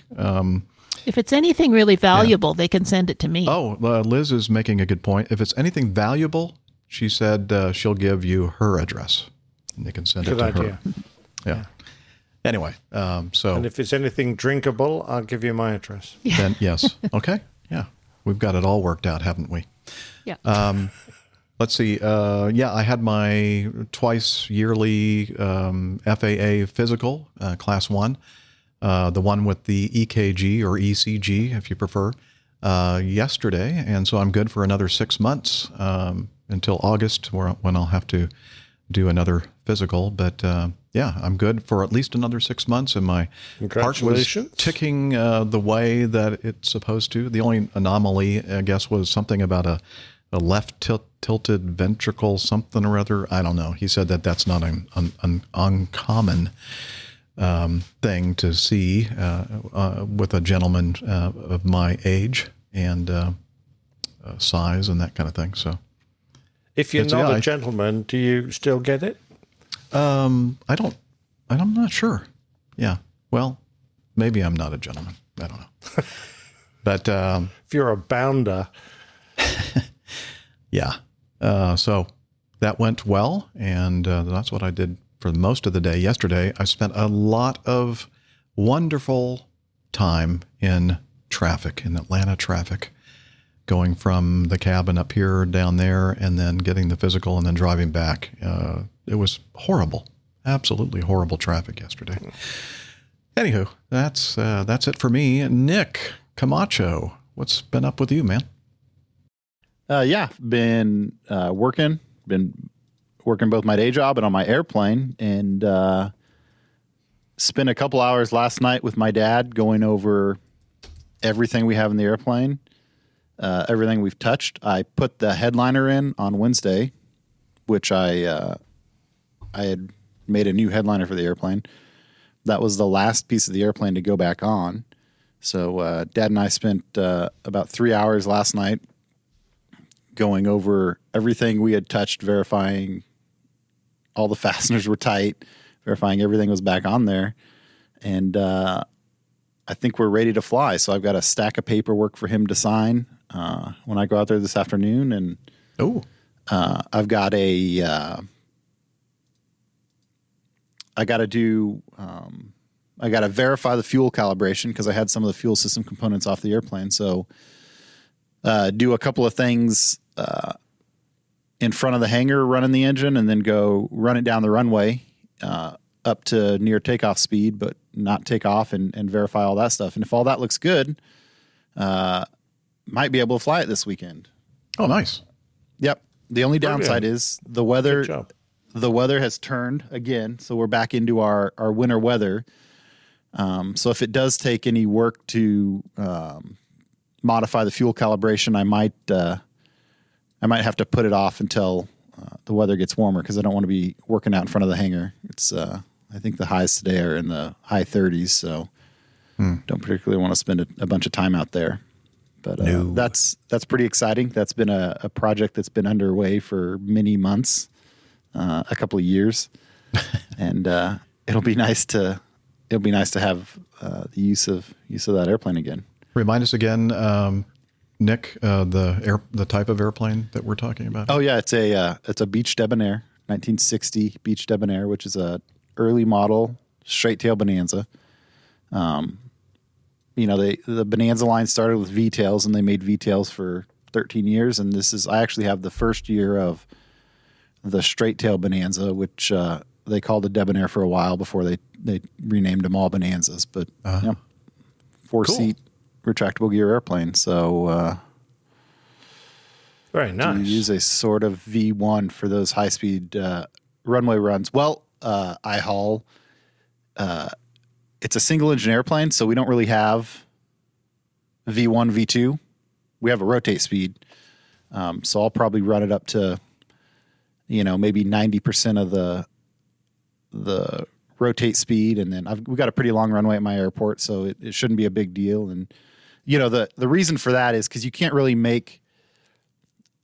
get full power. You can't really simulate the full power settings of the engine at static RPM speeds. So you got to get airflow running through the propeller to actually see that all of those pressure settings and everything are correct. So that's why we can't just do everything in front of the hangar. So probably don't need to get all the way up to rotate speed, which in my airplane is the low to mid 60s. But maybe run it down the runway at 50-ish knots. Cool. Yep. And then for my day job, I'm getting ready to do some traveling. I leave on Monday and I go out to the home office for my company, which is out in California. And I'll spend a week out there getting some stuff ready for a flight test, and then head down to Phoenix, Rook's neck of the woods, for a few days and spend some time down there doing some work. And then at the end of it, 2 weekends from now, I guess, we have a family wedding in Houston. So I'll go from Phoenix to Houston and meet up with the rest of my family when my work stuff is done, and finally be home the following Sunday. So big round trip, lots of flying on small airlines for me coming up. Very good. So I think, Liz, remind me, do I have another Wichita layover later this month? Just a minute here. Okay, she's going to check for me. Oh, I'm looking. I'm thinking, wow, the things you do, Nick Camacho, to avoid you, yeah, catching the COVID and no, you got to lay it. CRJ. No, I know. It'll be Steph getting out of town because you got to lay over in Charlotte. You can have a meetup, Jeff, in Wichita with the lineman. Yes, with the Wichita lineman. Sure. Yeah, whatever that means. Yeah, I know. Glenn Campbell, Wichita lineman song. Yeah. The only thing I know about Wichita. Well, turns out that I'm not going to be in Wichita. So this whole thing was for naught, Nick. You didn't have to come up with this elaborate travel plan at all to avoid me. But apparently Liz is telling me that Steph needs to be alerted that I'm going to be in Charlotte soon, and that she needs to come up with some kind of an excuse. She's going to have to rustle up another conference real quick then. Yeah, another conference. It's going to be tight. Yeah. Yes. Anyway, speaking of Steph, she is, I'm not sure if we mentioned it while we were recording the show or before we started Everybody do recording. the quotation marks. But yes, everybody get ready for the air quotes. She's is on a conference. Somewhere out west, and I guess there's some snow and mountains involved with the conference. Things are going downhill for her. Yeah, things are really going downhill fast, or she is at least. So anyway, we miss her and look forward to having her back on whenever she returns. And also Miami Rick is doing his job as a freight captain, freight pilot out there flying today, so he couldn't join us. And so hopefully we'll have both of them on with us next time around. Cover art. All right, the cover art from Welcome back, Nick. Week's episode. And thank you, Nick, for doing that cover art. Even though you weren't on that show, we do appreciate the art, which, of course, the title of the show was COVID Cowboys. And there are a bunch of hazmat-suited up pilots with cowboy hats. And, wow, look at all those COVID things, molecules, or what are these things called again? Viruses. Viruses. Yeah, behind this very large COVID Cowboy Acme 747. Looks like very, very nice. And the background is actually Hong Kong. Not that you can really tell. It's the Hong Kong harbour from Kowloon side. Okay. And over the back of the second guy from the left, you can just see the pointy bit of one of those skyscrapers. That pointy bit is a kind of a clock. It lights with different colours in different segments to indicate the time. You need to understand the sequence to work out what time it is, but very prominent and good landmark. Now, I didn't really search for the title, the episode number on this. Where did you hide it? Oh, it's underneath the badges on those suits. Right. Oh, okay. Yeah, on the... And now somebody had asked me if those faces were our faces or were these just generic? Oh, absolutely. Yeah, absolutely our faces. Oh, I guess. Are they? No, they're not. Okay, I didn't think so. You'd have had a hard job working it out, even if I had gone to the trouble. But yeah. Anyway, a very, very nice artwork. Thank you for Laura doing just that. Laura just told us where Rick really is here. Oh, okay. Laura has figured out that Rick is actually in training for the Extreme Ironing Championships. Yeah, I think so. Yeah. Yep. He's doing very well. Yes. Coffee he has, fun made it to the time. finals. Okay. It is now time for us to talk about the way that you can support us financially if you'd like to. And let's get the Coffee Fun Java Jive thing going here. Johnny, how much more coffee? No thanks. Yes, please. I love coffee. I love tea. I love the APG community. Coffee and tea and the Java and me. A cup, a cup, a cup, a cup, a cup. I missed your singing, Liz. You didn't sing sorry. along with me. I was finding the overlays. Sorry. Oh, that's okay. All right, so we're going to talk about the Coffee Fund, a couple different ways that you can participate. One is the Coffee Fund Classic method, and since the last show, we have Alistair... I think that was the wrong one. That was from last week. I kind of screwed that up. Should be in the slides. Is that the slides you're Oh, sorry. No, I'm in the overlays. Sorry. Okay. Yep, okay, coming. All right. Oh, there we are. I got it. All right. Now she's with us. The Coffee Fund Classic since the last show. George Hollis and Mazuz Karim. So thank you, both of you, for participating and contributing to the show. And we also, finally, after a little bit of a lag, we have some new patrons. They would be producer Tom Rakauskas. I'm not sure. Sorry, Tom. Rakauskas, yeah. Rakauskas. And two new executive producers, John Abrams and Elliot Cox. John's in the chat. Ding, ding, ding, John's ding, in the chat room. David Lieb.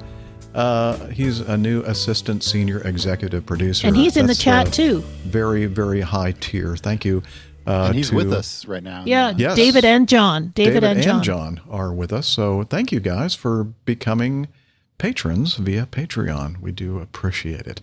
And if you all want to join this wonderful group of people, please head over to airlinepilotguide.com/coffee for more information on it. And you'll be glad you did, and we will too.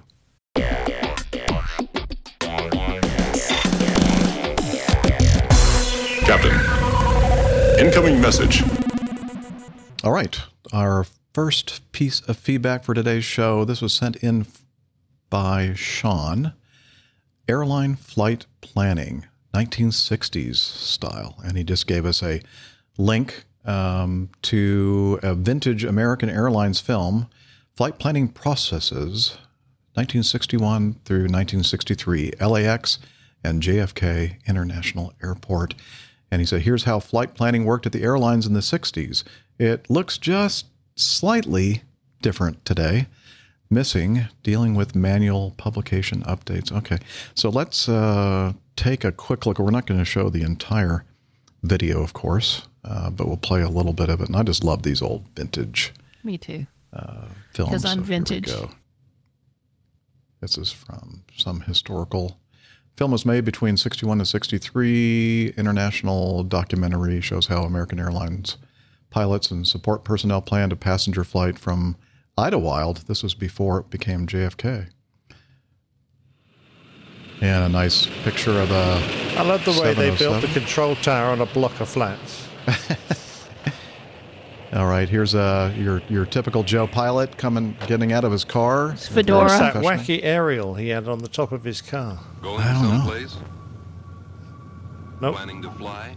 Yeah. Nope. I love his hat. American Airlines. Great hat.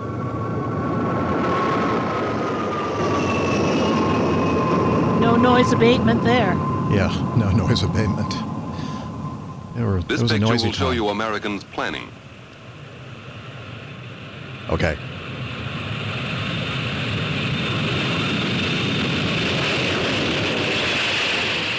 Every American flight gets the same planning by the kind of men and women you're about to see. There are no actors in this picture. Everyone is an American Airlines employee working at his regular job. Roger, C number 4B. Flight 3707 Astrojet, non-stop to Los Angeles.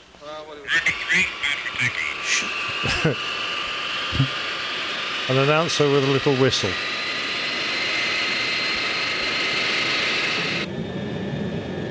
Oh, that black I love this bit. Oh, look at all the long sleeves. Is Flight 3. 100's good. This is 100! the takeoff. This is the takeoff. Rotate. I love the way you guys mess with me. You're blowing me out, Nick. Wait a minute. Let's stop. This guy's like, and you should see his hand going like he's doing these gestures with his hand. Is like, whoa, watch out for this guy. Let's back it up a little bit and start with this takeoff roll and listen. Now, Nick. Sorry, don't add excited. to it. Okay, wait. Let's hear this guy. Okay, here we go.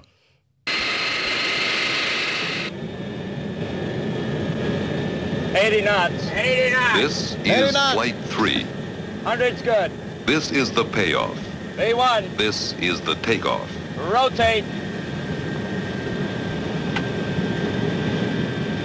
On the rig, gear up. 20 flaps. This guy's really fun to fly with, apparently. Absolutely. CRM at its best. Shut up. No one talks in here but me. Anyway, you need to check out this video. Oh, the long sleeves. Yeah, it's I love it. Good old days. This was even before my time, by the way.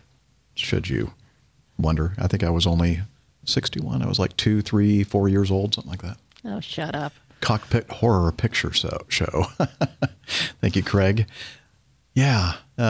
Anyway, so thank you. Who sent this to me? I have to look back at. Sean McHale, I think. Sean, thank you McHale. for sending that in. We do appreciate that. Here, let me remove this. I watched quite a long way through it because, like you, Jeff, I thought it was a fantastic bit of history. And all the guys on the telephone, a little while further on, all these dispatchers, they all sound like NASA people. They all sound like they're about to launch the next space rocket into outer space. Look who just got in the chat room, in perfect timing. Oh, look at that. Look at this person in our chat room, our live audience that we have not seen for quite some time. And he is our air traffic controller, no longer trainee. I think he's all checked out, right? Mohammed? Yeah. Absolutely, yes. Let's read his feedback. It's right here. We should do? We should and wow, talking about a coinkydink. We have received some feedback. Did you want to say anything else about the old airline vintage 60s style? Watch it. It's great fun. Yeah, watch it for sure. We'll have a link to that in the show notes. I just love the round thing the guy is twiddling with in the middle of the movie. It's part of a telephone, by the way. Just the dial. Yeah, that's why they call it dialing. Kids these days they're going. You ask them, well, why do you say dialing a number? I don't know. Well, you'll know why if you watch this video. Anyway, let's move to Mohammed. He said, It's an update on his progress. Dear APG, long time not to be in touch with you. I do apologize. I've been through a lot of personal life issues that changed my priorities. This is life. There's nothing stable, but I'm okay. Nothing to be concerned. Well, we hope you're okay, Mohammed. All prayers, love, and support to Captain Nick. Get well soon, Captain. Well, look at that. Many thanks, Mohammed. And I'm doing fine. Thank you. Yes. And first of all, I have to say, thanks to Liz that connected me to Samantha. I took English lessons with her based on when I made English language tests to update my certification. I got the highest score between my colleagues. Based on that, they told me you need 6 years to test again. That's great. I think that's probably the best you can do on those English tests. Congratulations. Right? Yeah. Good job. And thank you, Liz, for getting Mohammed in touch with Samantha. He said, also, I made a childhood dream come true. I visited part of Europe, Germany and Finland, and it was a great experience. When I feel bad, I just remembered the good times I spent there. Unfortunately, getting visas to Western countries is not easy. I think you already know why. But I made it. It was a great achievement in my personal life. Unfortunately, we lost another colleague controller by a car accident. She's a lady, and the tragic thing is she left 2 cute kids. Her husband, which he is also a controller with us, Mohammed's trainer. So now, till now, he can't believe that. May God have mercy on her soul. We already lost 6 controllers in different times due to COVID-19 or other reasons. Wow. Seems like a very high attrition. Yeah. It's not good. My gosh. Unfortunately, we experienced a rocket attack at the airport, but thank God no injuries or fatalities, but 2 aircraft damaged. Oh my gosh. That's briefly my feedback that I'd like to share with you. Thanks, APG. Love you all. Mohammed, the Iraqi air traffic controller. Wow. Thank you, Mohammed, for updating us. I know it had been a while since we had heard from you, and we're happy to hear that you're safe and sound. I'm not sure what kind of life incidents or life issues that you're dealing with. We hope that it's not too great of a load on you, and our thoughts and prayers are with you, and hope that you make it through everything well. Absolutely. Yeah. Good luck. And welcome to our chat room. You're among family here, Mohammed, and we love you. Okay. Continuing on. Oh, we have another video. This was sent in by Steve Horn. Hey, we're still looking for those HIGH, How I Got Here segments. Steve, come on. You gotta get back with the program. Anyway, he sent in a YouTube video link, and he has a quote here. Yes, sir. Let's do it, man. Great before takeoff phrase. Okay, so let's see what the heck he's talking about here. And let me get over here to my panel and add this to the stream. Landing at Troll Station, Antarctica. And watch out for those mountains. Ah! Oh, okay, good. They turned. This might be sped up a little bit. No, it's because they're over the pole. Is that one? Faster down there? Ah, because of the gravitational something or other? Yeah. Okay. Oh, look, there looks like a kind of a straight spot, kind of a flat spot to land on. And, now. Here it comes. Okay. Oh, I see. That was on the ground, looking up. Yeah. And it's a multi-camera video. Okay, here we go. Now we're seeing the vantage point from the ground, watching this 767 come in for landing on this ice runway. Lovely job. Yeah, very nice. Iceland Air. Very nice, very nice. Not as good as that Airbus A340 though, right, Mick? No, certainly not. Not as pretty. Okay, at some point here, I don't know at what point.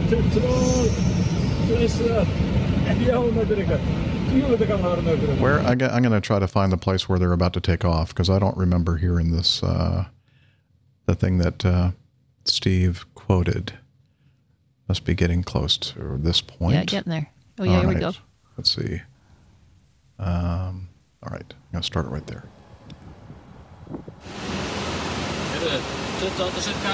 Yes, sir. Let's do it, man. Let's do it, man. Yes, sir. Let's do it, man. And now they're rolling down the runway. All right. So if you want to check out this video, we'll have the link in the show notes. We've started a trend, people sharing Antarctic landing videos. We should have a collection of every type along. I wouldn't imagine there are probably too many of those videos. Maybe there are. But Muhammad in our live audience says, I'm still a trainee in aerodrome position. Unfortunately, there are no heavy traffic in the airport, so trainers can't certify me. And then he has a little emoji with a tear falling out of the eye. Oh. Well, we need to get some people with, big airplanes to land there so you can get all checked out. Get Rick over there. Yeah, Rick. Maybe that's what Rick's doing right now. Maybe that is, yeah. Yeah. You never know. Jeff, you got 10 minutes to the 2-hour mark. 10 minutes. Okay, thank you, Liz. She says we have 10 minutes until the 2-hour mark. So let's continue moving on with some more feedback and trying to catch my placer. Oh, well, here's a good one. This is from Larry Geezer. And he says, don't you dare mention this on APG. Oh, up too late. Sorry. There's a cartoon and a bunch of old geezers sitting on park benches, looking not very happy. And there's a sign here that says, caution, geezers will erupt without warning. Not geysers, but geezers. Yeah. Very cute. Well, thank you, Larry Geezer. We don't want to make him erupt. All right, continuing. We have 3 Larry items in a row. That's 3 Larry items in a row. Thanks, Liz. He says, Dear JNNA, SPMR, and LP, and I guess we should add NC. Here's a good article about anti-missile or missile technology that could be shared with the community. At the end of the article, there are some related topics for interesting reading. He says, no mention of shimmy dampers, though. The calendar is barren this month. Maybe you can pick up a 2611 for a Tulsa meetup. That's the flight number. I know a German restaurant with a selection of brews. That sounds good. Tempting. Now, I don't believe I have any Tulsa layovers this month. By the way, I finally got off my duff and updated the APG community calendar and put my trips on there. No, none this month. You got Dallas, Charlotte, Columbia, Dayton, and White Plains. Okay, Dallas, Charlotte, Columbia, White Plains. Dayton and White Plains. Dayton and, White Plains the rest of the month. So, but I think I bid for some trips next month that have Tulsa layovers. So maybe we'll get to check out that German restaurant next month, Larry. Anyway, the article that he sent us a link to is from ops.group /blog. And last line of defense, anti-missile tech on civilian aircraft. Oh, yeah. I guess that was because of FedEx's withdrawn wanting withdrawn proposal to put anti-missile defense on its A320s or 321s, I think. So let's see. The FAA was left scratching its head. There were no rules in place to allow them to respond with a yay or even a nay. It's almost uncharted territory for commercial aviation, so much so that they're asking the public for feedback. But with surface-to-air weaponry a growing threat to aviation in conflict zones around the country or around the world, why is flying higher or avoiding them our only line of defense when these countermeasures could be installed as our last? After all, they work for the military. Why not for us, the civilian aviators of the world? Anyway, it goes on and talks about various types of countermeasures.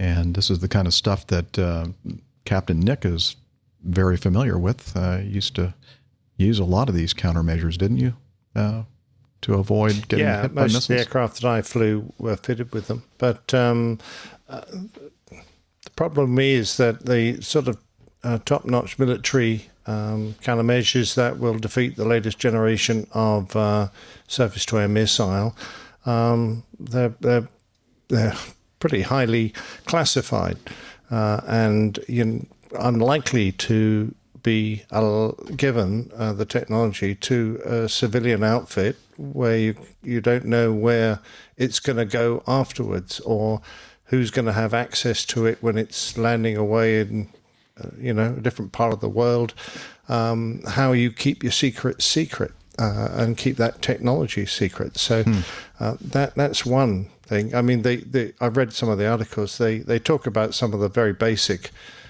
initial countermeasures that have been around since World War II, more or less. Chaff and flares, basically.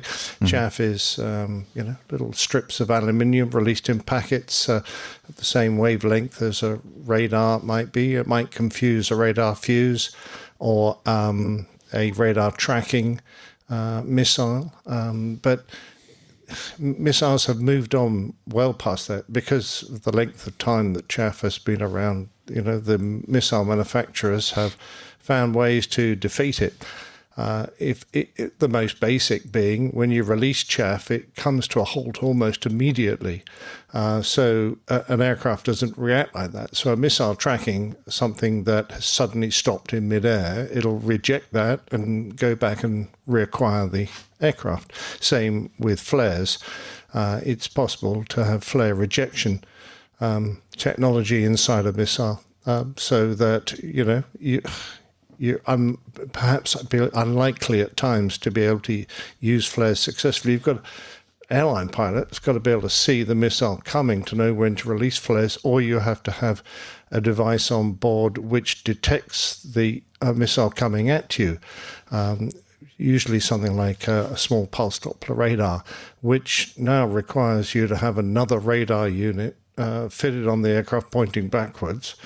In fact, in most directions, downwards and backwards, which is going to be expensive, and that has to learn to trigger the flares. You can't have it triggering them too close to the ground. It could be a danger to the public or to the airfield. If you have magnesium flares popping out of an aircraft, is it on short finals? You can imagine that happening over a fuel farm on a civilian airport. It's going to be a nightmare. So, and those magnesium is not magnesium fire is not an easy thing to put out. No, absolutely, and burns very hot, so it can burn straight through other metals. So and that's just the most basic form of counter missile technology that's out there. The sort of stuff that you really need if someone's launching sophisticated missiles at you, you're unlikely to be able to get hold of. Let alone the cost. It's going to be the cost of fitting another engine at least, several $1 million to every airframe. So I'm not sure it'll happen. Much better to steer clear of places. There aren't that many places in the world where you're in, there's a major threat. And when one appears, I wouldn't be going anywhere near the Russian borders right now. But you've just got to pay the money to go around them. It's a lot cheaper than either losing an airplane or having to pay to have all your aircraft fitted with anti-missile technology. No need for that, Nick, because Craig has just come up with a solution. Can't passengers jam enemy radar with their 5G phones? That's a perfect solution. I hadn't thought of that. Yeah. Thank you, Craig. And also, iHall Boxes is mentioning something about hex code spoofing. I'm not even sure I understand what that is. To have something to do with identify friend and foe or something? I don't know. He's talking hexadecimal, I guess. I don't know. Elaborate, iHall Boxes. What is hex code spoofing? Pardon me, Liz? Oh, yes. Liz says that you can send us in some feedback regarding hex code spoofing if you'd like. In the meantime, thank you for... how do I get rid of that? Okay, hide. There we go. So if you want to read this article that we were just referring to and then Larry sent us, again, in the show notes. And finally, Larry sent us in another piece of feedback, and it, of course, is, he said, I think that Captain Nick had this idea first. And again, it's our favorite cartoonist, Gary Larson, a Far Side cartoon. And there is a hot air balloon with a bird with a very, very pointy bill. Yes, I guess a woodpecker or a balloon pecker in this case, about to do his pecking on this hot air balloon envelope. And the two balloonatics in the basket. Well, thanks for noticing, Liz. She said something about a big pecker on the woodpecker. Well, I was looking at the two balls hanging from the bottom of that basket. But yeah, family show. Family show, ladies and gentlemen. Anyway, sandbags. Oh, I see. Yeah, they've been called worse. Yeah, this is the latest anti-balloon technology. You can train woodpeckers to do this. Can you? Okay. Yeah. In fact, I've released a few in Australia, so we should find out the results before long. Okay. Excellent. Well, thank you, Larry, for the contributions to our show. And brilliant. Now, very funny, Larry. It is perfect timing. It's time for us to play something that we've really missed here. It's been a couple of weeks since we've had a Plain Tale. This week's version or installment is entitled The Life-Saving Bombers. And so without further ado, take it away, old pilot. The Old Pilot's Plain Tales. The Life-Saving Bombers. It's 2008, and a McDonnell Douglas DC-10 is flying over Southern California. The DC-10 was the world's first three-engined wide-body airliner, with two of its big General Electric CF6s slung in pods under the giant wings, and a third, looking a little out of place, wedged into the base of its fin, the vertical stabilizer. This massive airliner was designed to convey some 300 passengers around the world in comfort and safety.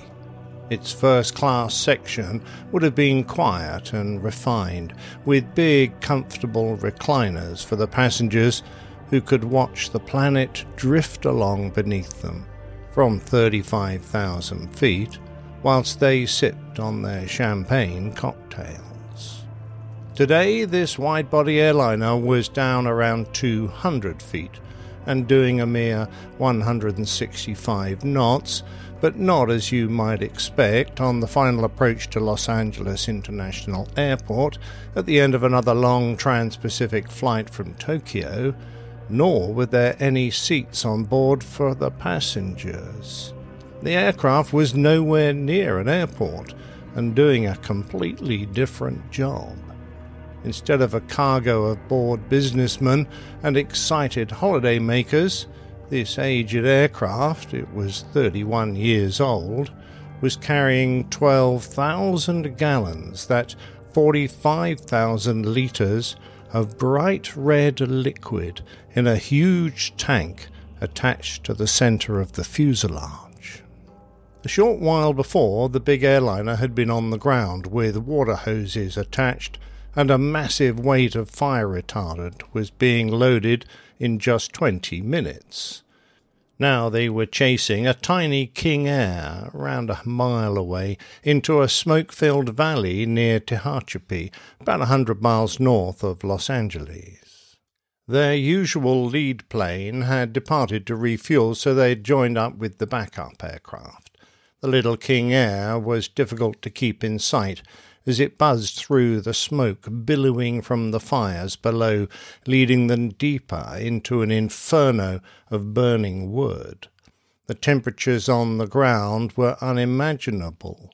Wood smoulders at 380 degrees centigrade, that's 720 degrees Fahrenheit, and will ignite at 590 degrees centigrade, 1,000 degrees Fahrenheit. But an established wildfire has a wave of heat that precedes it, running at 800 degrees centigrade, 1,470 Fahrenheit. The volume of turbulent, fast-rising air was a big problem for the spotter plane that led the massive water bomber in. But for the airliner, with its weight and momentum, it wasn't expected to be too rough. Inside the DC-10's cockpit, the crew of 3 were on their 3rd run of the day over the wildfire that would, by the end, have consumed 12,400 acres of forest. Their previous drops had successfully damped down several edges of the blaze, but parts were still out of control. Through the windshield, they could see a wall of smoke rising up against the bright blue Californian sky. They were aiming for a ridge which was off on their left-hand side, along which they would paint a line, a red streak with a cascading stream of retardant liquid. Fire retardant is mainly water, but mixed in are phosphates and sulfate salts, which prevent combustion of the cellulose that makes up the organic plant material, and also acts as a fertilizer to encourage new growth once the fire has passed. To stop the water-salt mix from atomizing or evaporating quickly, a clay known as Fuller's Earth, commonly found in beauty products, paint, plaster, adhesives and pharmaceuticals, is mixed in along with guar gum, a thickening agent. The colour comes from iron oxide, which has the advantage of marking where recent drops are, but after a few days in the sun it will fade to an earthy shade of brown. To top it all off are a few trade secret additives and some corrosion inhibitors and flow conditioners. The life of a wildfire has various stages, and the use of aerial firefighting aircraft is often one of the final resources to be brought in, as hopefully other methods will have worked before resorting to this expensive strategy. One of the most important factors in dealing with wildfires is how quickly the smoke can be spotted. In the past, the U.S. Forest Service had 10,000 lookouts in which lonely observers would gaze across the treetops for days on end, looking for the telltale wisps of smoke rising through the canopy of trees. Nowadays, only a few hundred remain, their job being done by infrared cameras, drones, aircraft and satellites. It was always a solitary job, sitting out in the wild, the target of marauding bears, storms and lightning. Strikes are common on those high towers, so the observers sit on wooden stools with big glass insulators on the legs. Some countries attack the first signs of smoke with water bombers, but an aerial attack can't entirely put out a fire. That needs firefighters on the ground. In the US, a rapid response team is dispatched, fully kitted out with firefighting gear and water-carrying vehicles. If the location is a little more remote, then a plane or a small helicopter will be dispatched. This is usually just to check it out and give a rough estimate of how big the fire is, but in some cases they'll carry smoke jumpers. There are 9 such teams in the US, but they are also established in Russia and Canada. After parachuting in, they're supplied by drops of food, water and firefighting tools, making them self-sufficient for at least 48 hours. The initial responders use both dry and wet firefighting techniques. The dry method involves creating boundaries around the fire and letting it burn itself out. Either way, they try to contain it as soon as possible, hopefully during this initial attack. But if it can't be dealt with in the first hour or so, then they move on to the next phase, the extended attack. For this, a lot more resources are required. The more time a wildfire has to burn, the bigger it gets and the more difficult it becomes to control. As soon as the fire passes the first response phase, An incident control team is assembled, which requires a coordination and control centre to deal with the wider strategy. If the fire is close to a town, then they'll throw everything at it. Initially just vehicles and firefighters, but that will quickly escalate to fire trucks and then much larger tankers. They use a lot of machinery, like bulldozers, to clear vegetation and create boundaries. The tactics they use depends on the type of terrain. Attacking a grass fire differs dramatically from the methods used to fight a pine fire or a tall forest fire. But generally speaking, it's a two-phased operation made up of direct and indirect attacks. The direct attack is aimed at the flanks of the fire to narrow the front. This is often done with water, fire beaters, or by digging earth boundaries parallel to the flames. The work usually starts from the areas that have already been burnt, because these are unlikely to catch fire again. If the fire is too intense, and it's not safe to send people and fire trucks in, then indirect attacks are made. This means positioning crews away from the fire, burning down vegetation ahead of the flames and attacking it with aircraft. The aircraft drop fire retardant and water, but if the smoke gets too bad and visibility drops, airborne attacks will have to cease. If that occurs, it might be time to work with the police and the army to try and evacuate people and close roads. If it's too late for them to leave, then they'll have to stay and defend themselves. That's when it's actually safer for people to prepare their houses and stay inside. In a worst-case scenario, there might be hundreds of people on the ground, multiple different agencies involved and several aircraft in the skies, as it was when our DC-10 was turning in to line up for its drop over a Kern County ridge in July 2008.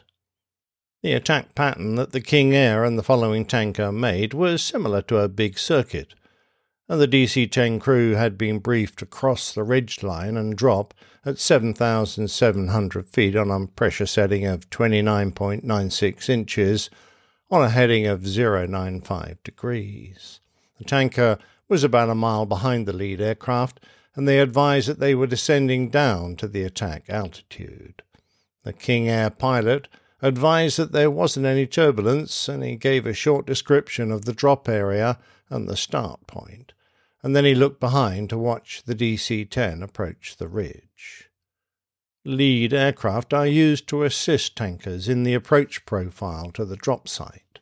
The pilots are provided with more extensive training in low-level flight and fire management, and they generally fly a profile run whilst the tanker orbits and keeps constant view of the lead aircraft. The tanker then joins the lead aircraft and flies an identical profile whilst completing the retardant drop. The DC-10 captain turned his aircraft left to line up, reaching 35 degrees of bank, following the track of the King Air in front. He had been listening to the commentary of his crew and the lead aircraft. 12 miles, 180 knots, 7 miles, 500 feet, 300 feet, but he had allowed the tanker to drop a little below the height of the King Air in front. He's banking left, but hits what he thinks is turbulence, and his aircraft drops down amongst the treetops, which are suddenly up all around the windshield. His reaction is immediate. He pulls back hard and piles the power on, but it's too late. The sound and thuds of their wings impacting the trees is obvious.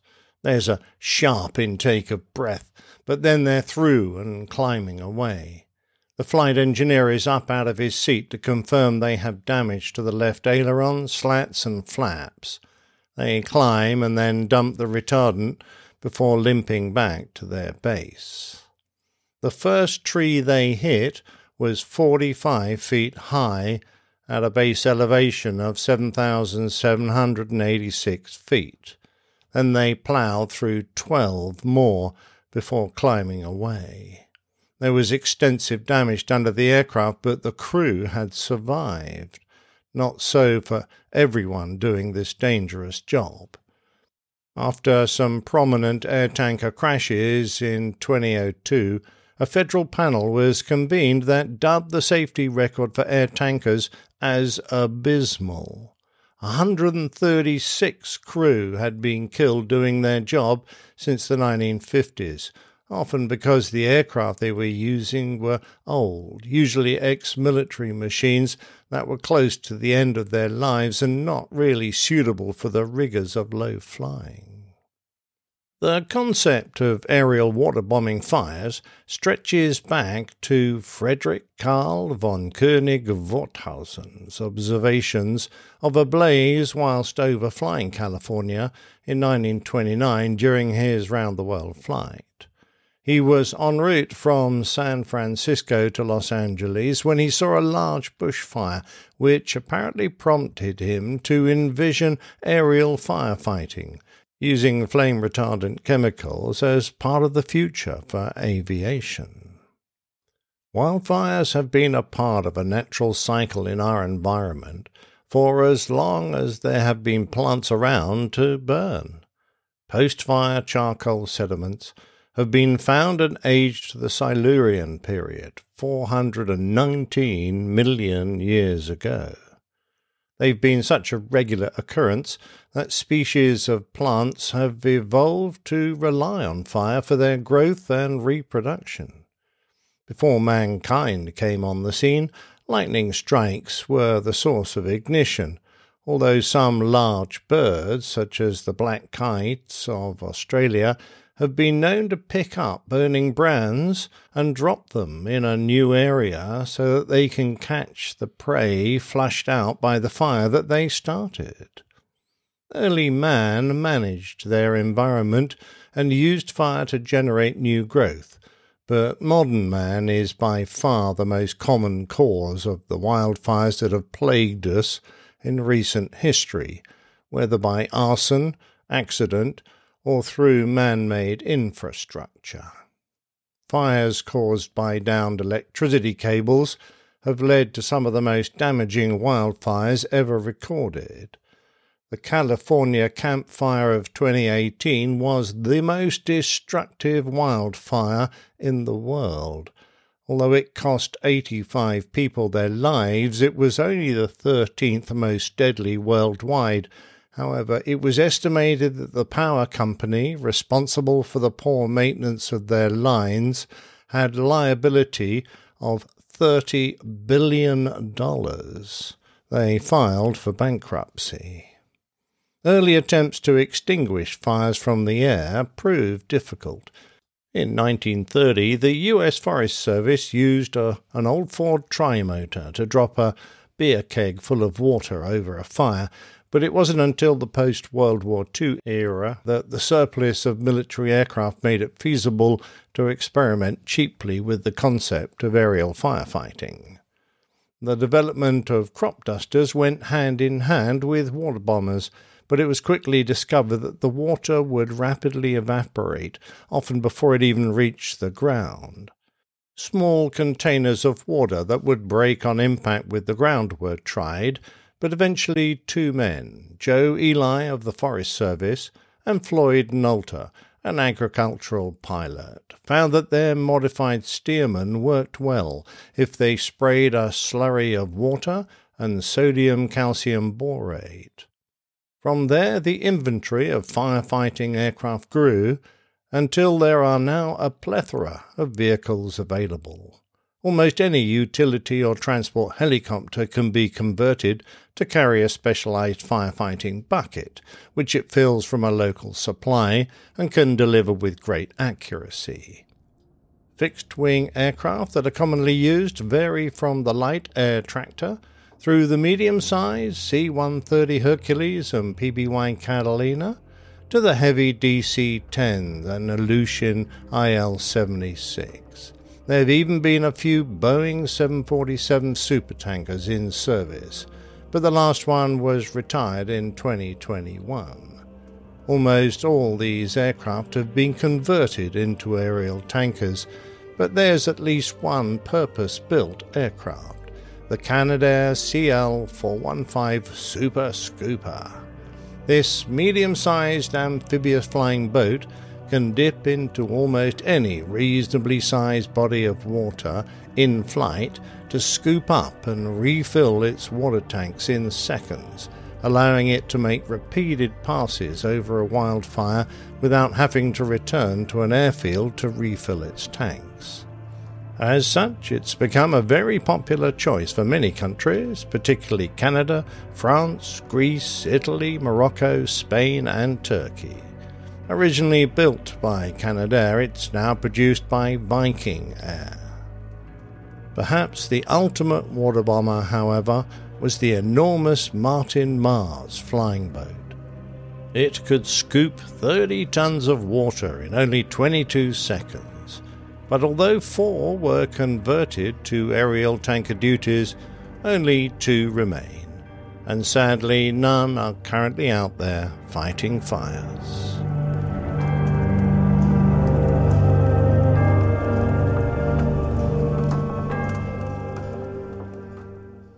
Very cool. Lots of information about the history of water bombing is all new to me. Me likewise. That's why it took me like 2 weeks to assemble that one, because, you know, I write a lot of my tales from previous knowledge and experience. When you've got to research a subject from scratch, it takes some doing, and I knew nothing about firefighting from the air. I now know a little bit, but I would not really call myself an expert by any means. That Martin Mars, I think the one that was that last one you were talking about, its incredible scooping capability. Yeah, absolutely. There are a couple on a lake somewhere, but they're not currently flying. They're laid up. But they're ex-World War II, those things. They're a huge piece of kit. I think they had one at Oshkosh a couple of years ago that landed in the and hit something and did a lot of damage to the hull. Yeah, really? It landed in Lake Winnebago, which is the lake right next to the airport there, where they actually have a seaplane base for Oshkosh. Mm-hmm. And they had a precautionary landing because they had some sort of engine warning indicator or something. And when they landed, they hit something on the bottom of the airplane and were laid up there for a day or two doing repairs, however you do repairs on a seaplane in the water. I've done a story about that. A guy lands his seaplane in the middle of Africa, and it was a huge Empire flying boat. And they had to send engineers down to darkest Africa to repair the damn thing. Wow. Oh, very impressive. Anyway, that was kind of good. Wildfires, of course, traditionally, the knowledge has been gained, and they people know how to fight them. But you know, wildfires following long droughts and increased summer temperatures have escalated in severity, and you know that.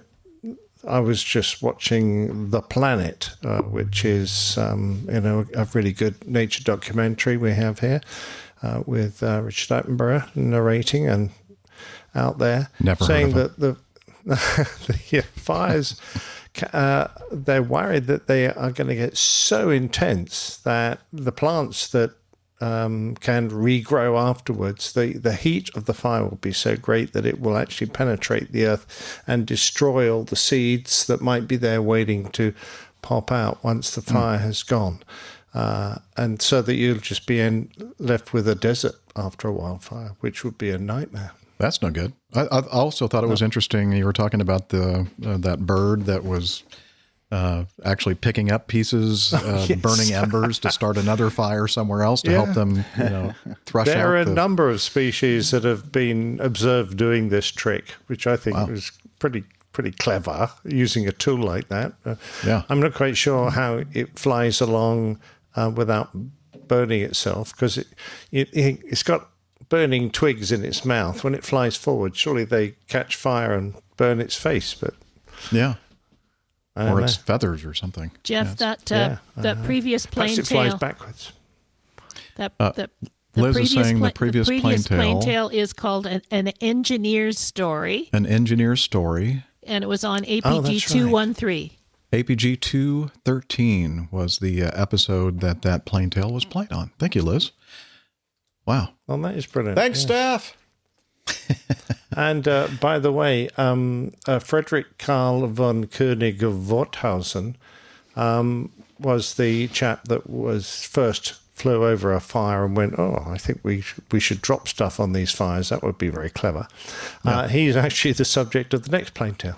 Because once I found about him, I discovered he'd done some very interesting things.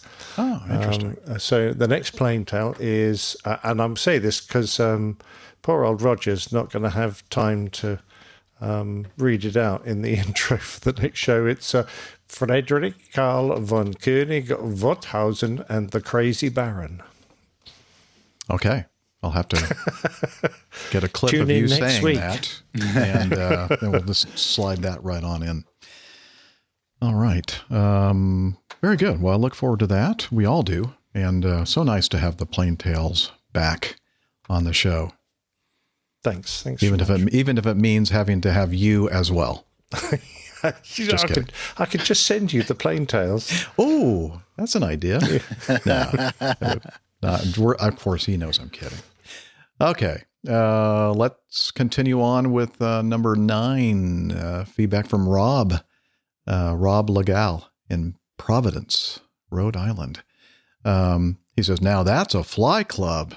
Sent us a link to a BBC.com article about a retired Boeing 747 that has been transformed into a party venue. And we're now showing on the video a few photos of the 747 where it's parked, and then some interior shots, and then, of course, it in action if you're someone who wants to go to the APG disco. Yeah.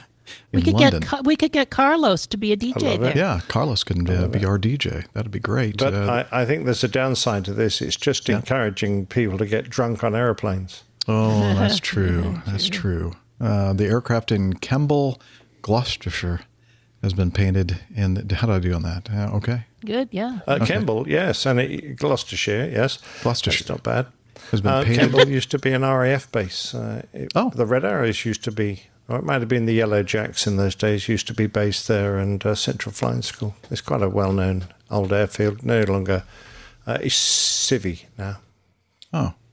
Let's see. It's the airplane's been painted in the. Is it Negus or Negus? Livery. Negus. Negus livery. I think either will suffice. Okay, that adorned the airline's planes in the 70s and 80s. Its galley's been transformed into a bar and party venue with, and the first party booking is due to take place next month, with a wedding booked for spring. Most of the plane has been preserved as a museum piece, and public tours will be available to book via an app.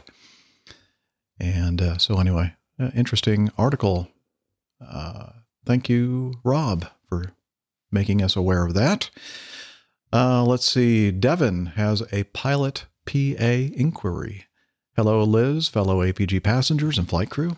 This is yet another West Coast listeners who you will never come out to meet. Oh, that's not true, Devin. You guys, just kidding.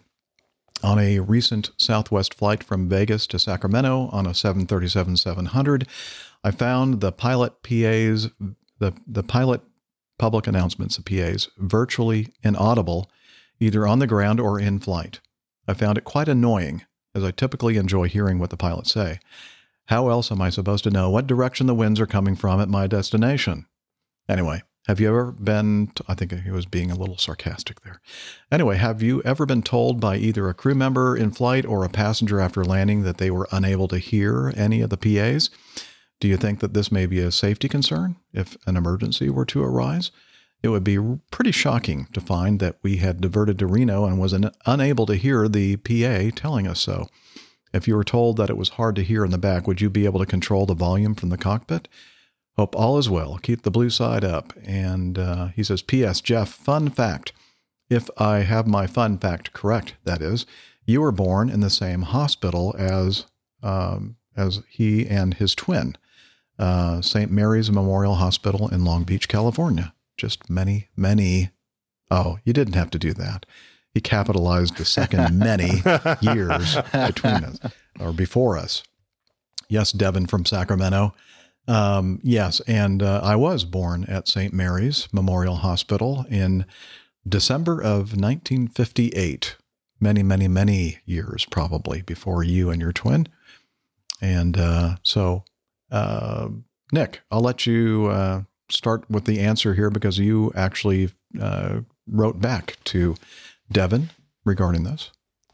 Yeah, the very simple answer is the PA system is very much a safety device. We use it to give information to our passengers, but primarily it's there as a way for us to communicate with both the passengers and the cabin crew en masse in the event of an emergency. So if it's not working properly, it needs to be written up. On my aircraft, one of the reasons that everybody on the aircraft made a little PA was to ensure that the PA could be transmitted and heard from every station on the aircraft, including the flight deck.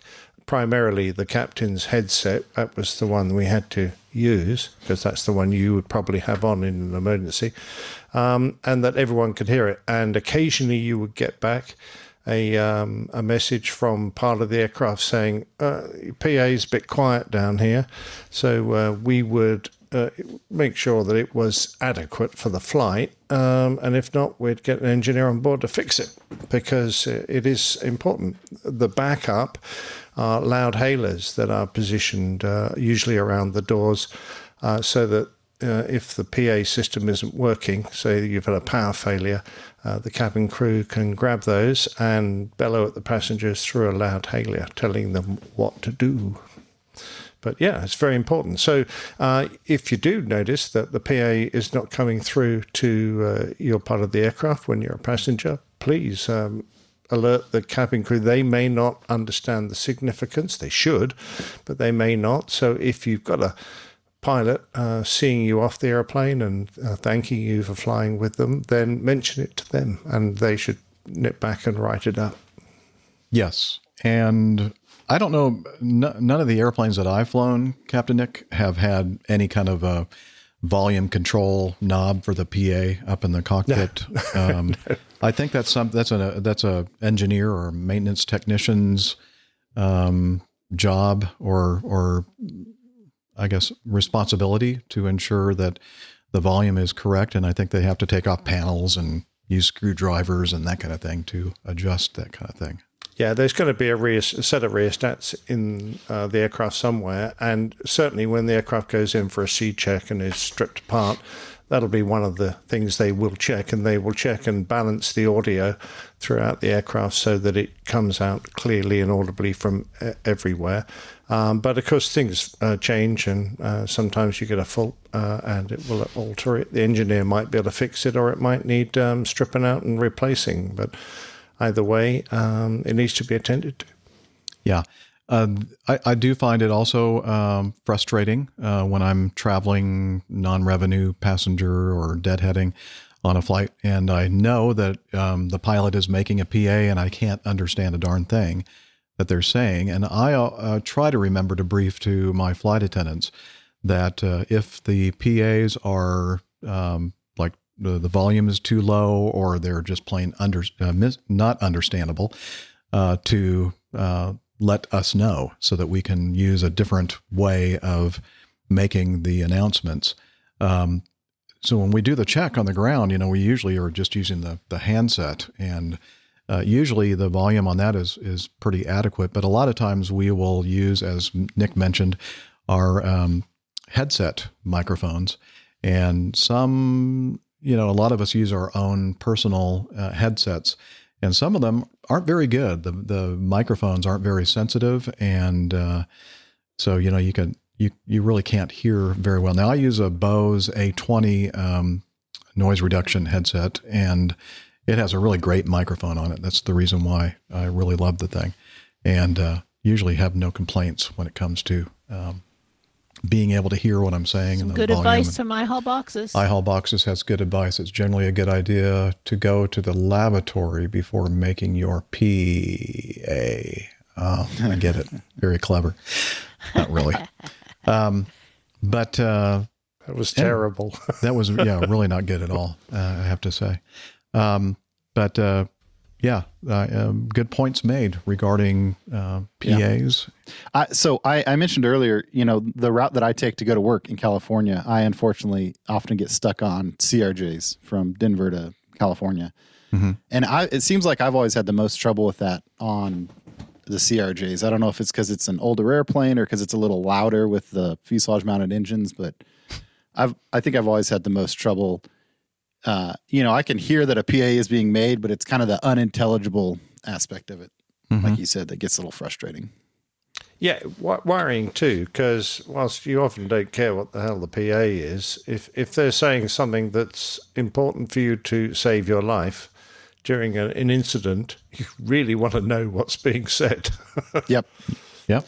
And I would hope, I don't know if this is the case, but I would hope that if there really is something happening, maybe the pilot's got a little more adrenaline going and he's speaking a little louder, a little more forcefully, rather than some of those PAs where it seems like even the pilots are kind of on autopilot and they're kind of flowing through there, we've reached 10,000 feet and, we have 2 hours and 20 minutes to our destination and only half-heartedly into it, I suppose.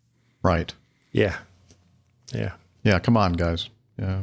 Or guys and gals, let's spiff up those PAs and make sure that people can hear them. And, it might be worth mentioning in your pre-flight briefing to the head flight attendant that, if they're hard to hear, usually they're ignoring anything that we say, whether it's, something that they can hear or not. Because I can't tell you how many times I've made a PA and said, when we're going to be touching down, when we are expecting to arrive at the gate, and 5 minutes later, what time, passengers wondering what time we might be. Did you not just hear me say, I'm so disappointed in you. Anyway. And I thought, you missed my PA on the sound of my voice. How could you do that? Give good PA. Yeah. Because, well, can you? Yeah, well, thank you, Liz. Liz says I give good PA. In fact, the problem with my PAs, just like this show, when people listen to my voice, they fall asleep. And that's true. The flight attendants Your first like officer, that. That's not good. Yeah, the first officer, he usually falls asleep as well. Let's see, what was I going to say? Oh, I just remembered, Liz, Gubby sent some feedback to us. He had a meetup in Ottawa, and I was going to play that during the getting to know us, but because I didn't write it in the show notes, I forgot to. Okay. And Let's loop back there. Yeah, let me get back to his email, and I think it's because he sent it directly to me and not to the feedback email address. So let me read what he has to say. So someone finally agreed to come and have a beer with me.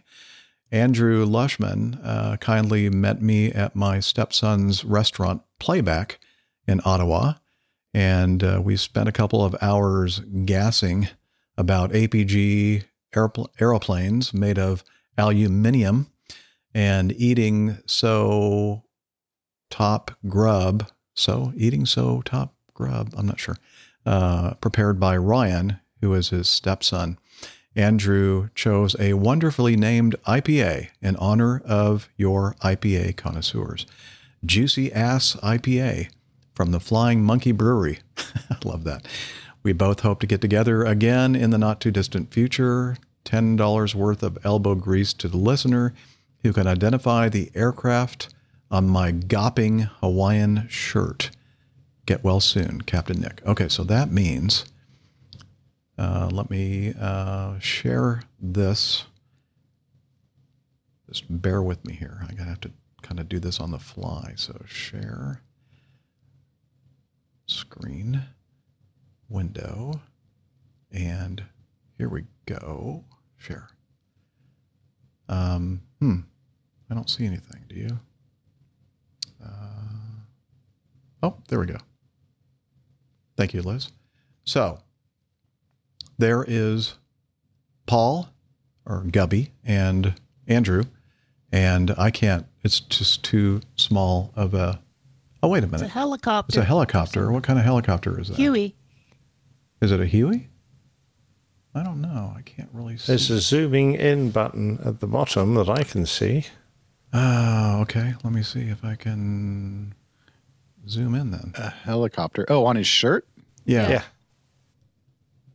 Oh, hang on. There's an 8-bladed palm tree, but I don't think that's it. I don't think that's a Huey. There you go. Oh. Yeah, I'm trying to zoom in and I can't. That's as zoomed in as I can get.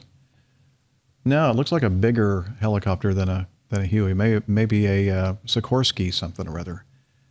I'm guessing. I don't know. iHall's saying it's a Sea King. A Sea King. Okay. Is that a Sikorsky? I think it is. Yeah, I think it is. Okay. A CH something, probably. Thanks. Good information, Nick. Yeah. All right. Yeah, I'm full of it. Yes, you are. And there's, speaking of full of it, I'd like to be full of this juicy ass IPA.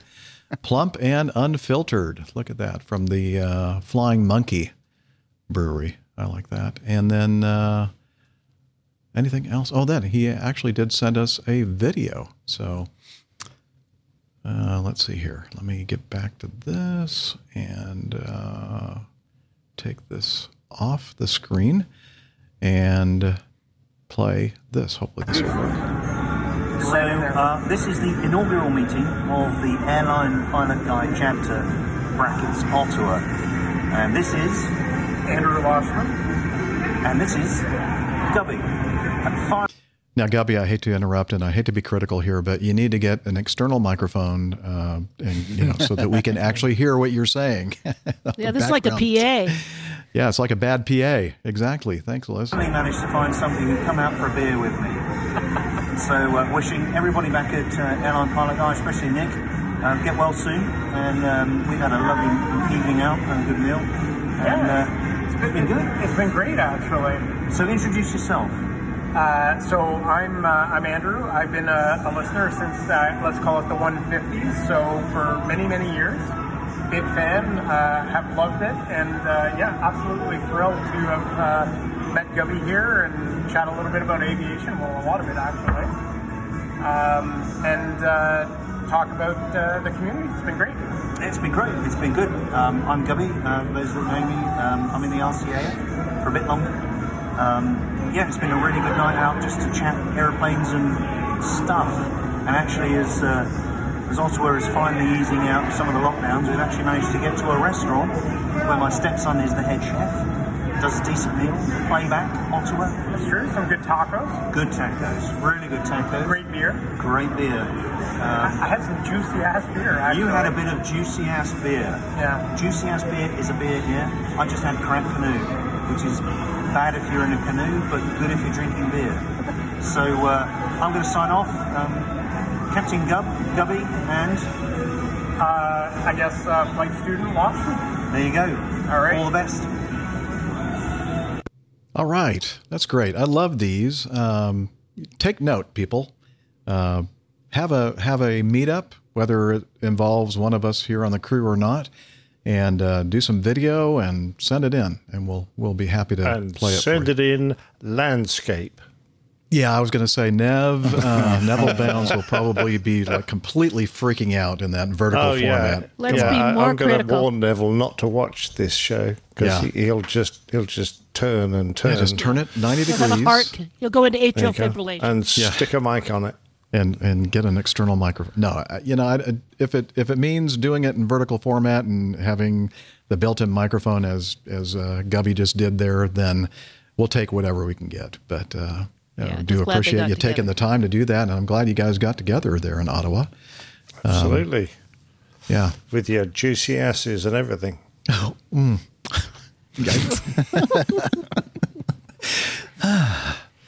Okay. StreamYard is sharing a window. No, they're not. Here, let me. No, they're not. No, I don't know why it's saying that I'm still sharing something. Okay. Let's see. How soon? How close to the end, Liz? Are we? Just a little under 20 minutes. Okay. Let's just knock out one or two more and then call it a day. What do you think? Wrap it up. Yep. This next one is from Jacob from Norway. He says, Dear Captain Jeff and the rest of the team, I just wanted to say thank you so much for your fantastic show and the effort you have to make. Captain Jeff, I've been listening to your podcast since episode 65. I'm also a Catholic. Well done, sir. I'm also Catholic and an airline pilot. Wow, that's cool. During the last 7 years, I've been based... I know a show just for you.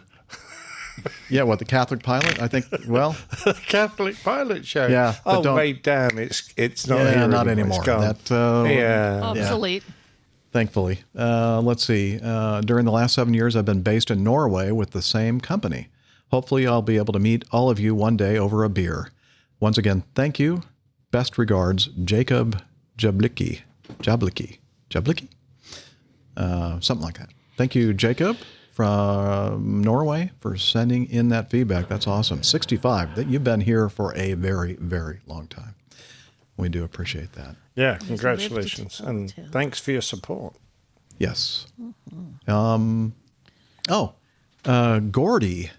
sent us this. Hi, Captain Jeff. I've been listening to the podcasts in cruise. It makes the top of descent come sooner. That's because you're asleep. Yeah, time flies when you're sleeping. Yeah. I'm actually a 737 FO out of Dubai.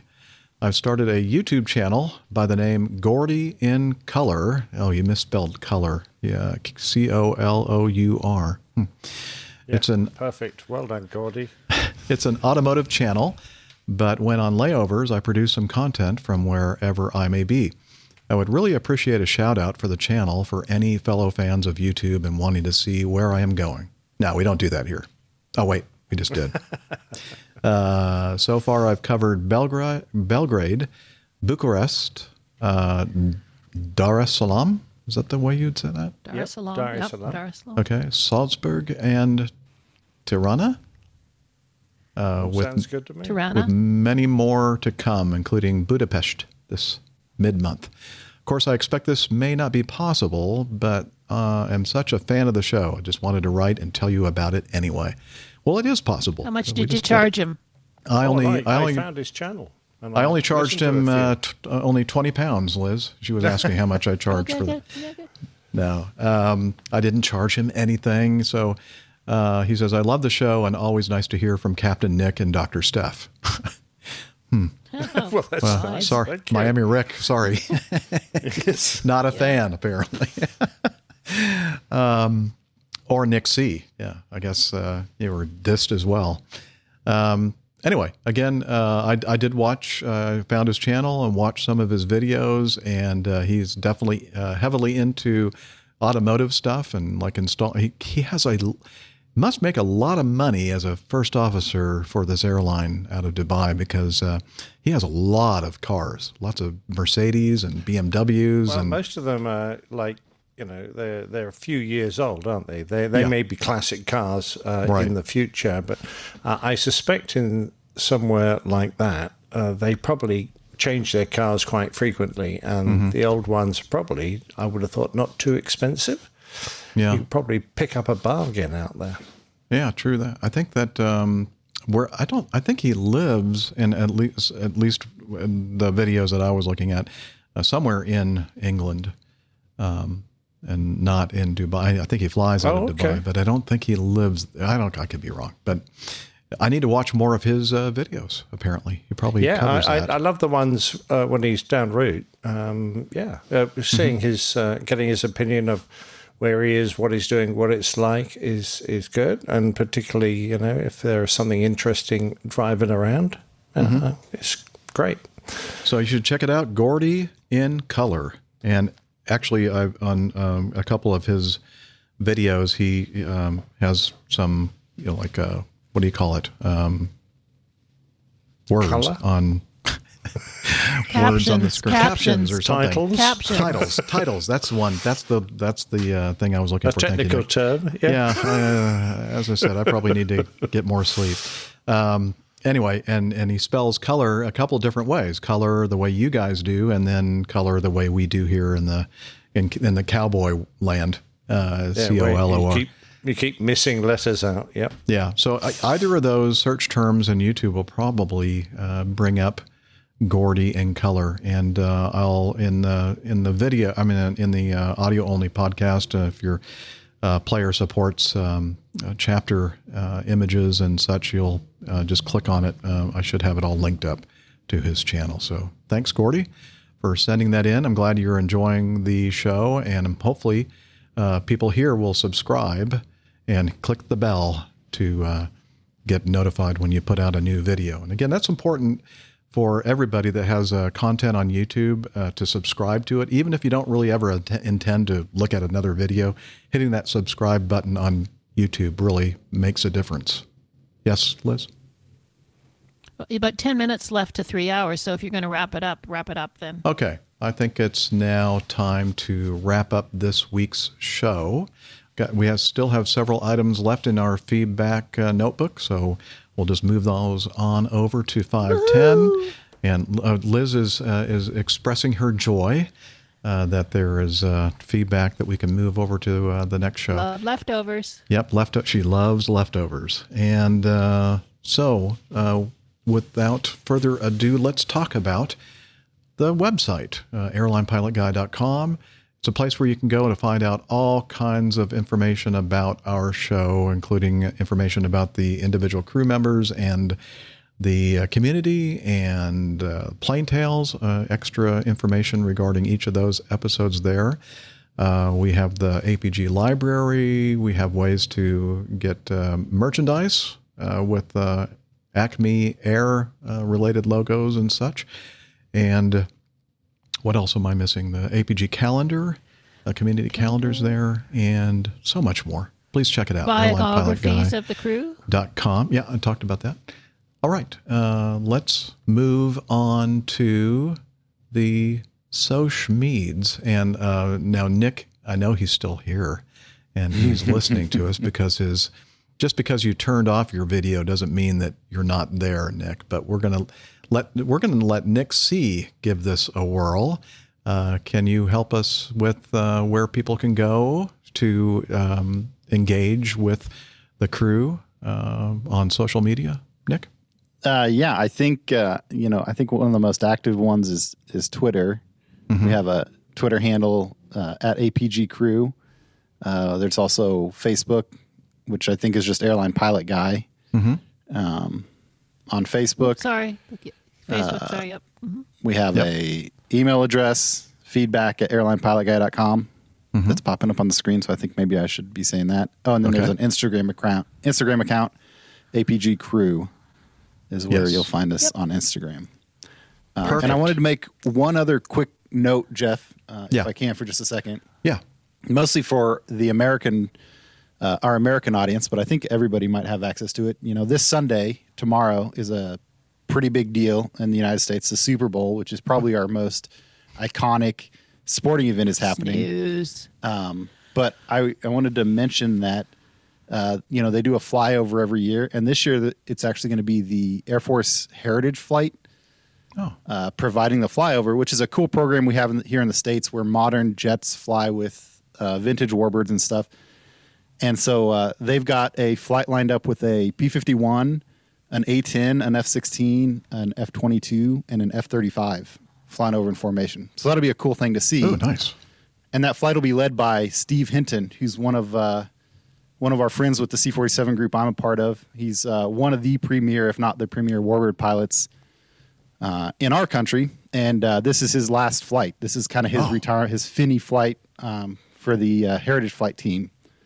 So that'll be neat to see.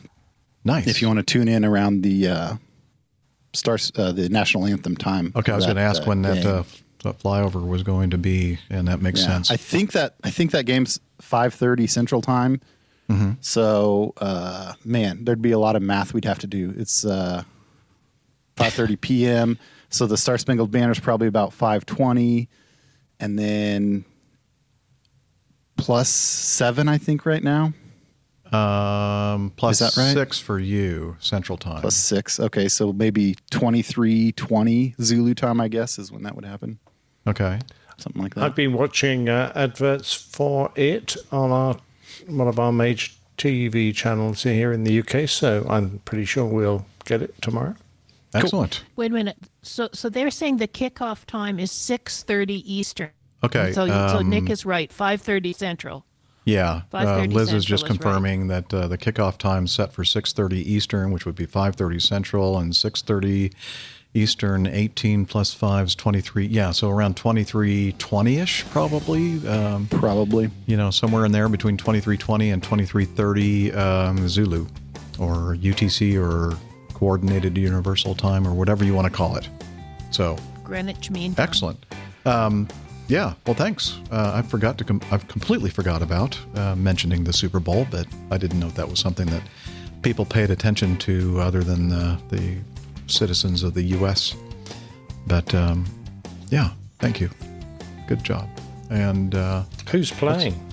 The Cincinnati Bengals, who haven't been in a Super Bowl since the 70s or 90s? Yeah, I think maybe the 80s. It's 80s, been a maybe? long time. Okay, yeah, a long time for them. And Los Angeles Rams. Yep. They're going to be the two teams playing against each other tomorrow night, or whatever time it is where you are. And let's see. Oh, we can't leave the show without talking about our Slack team. And right on. Let's see if I can get Hillel's attention here. Let me turn up the volume of the microphone and the. Hey, Hillel. Hillel. Yep. You have time for Slack? Okay, but I'm dripping wet. Okay, that's all right. Come on over here and tell us all about Slack. APG listeners, please join us on our Slack team. Slack is a communication, coordination, and sharing platform that works on your mobile, laptop, or browser. On Slack, we share news and ideas, we suggest episode and Plain Tales topics, we plan events and meetups. To get into the Slack team, please email me at slack@airlinepilotguy.com. That's SLACK, Sierra Lima Alpha Charlie Kilo @airlinepilotguy.com. Or send me a tweet with your preferred email address to @Hillel, and I'll send you an invitation. That's Hillel, spelled Hotel India 11 Echo 1, and see you in Slack. All right. Thank you very much, Hillel. Can you get me a roll of toilet paper? After the show. Thank you. Just sit all right. tight. Yeah. And finally, we want to thank our. Oh, listen, 50% accuracy. The last time the Bengals were in the Super Bowl is 1988. Okay, well, we got 50% accuracy on the last time the Bengals were in the Super Bowl, 1988. But we did say the 80s. I think, I was off, and Nick C was on it, so yeah, there you go. There's your 50%. Right there. Well done, guys. And, thank you. And without further ado, let's thank Liz Piper, doing all the hard work behind the scenes. Yay, well done, Liz. Thanks, everybody. Thank you. All right, and with that, we're going to go ahead and hang up and say, wishing you all clear skies, unlimited visibility, and tailwinds. Take care, and God bless. Ta-ta for now. Bye, everybody. Thanks for joining us. See you again. Yeah, he's up in the sky. It's the airline pilot guy. Meep, meep.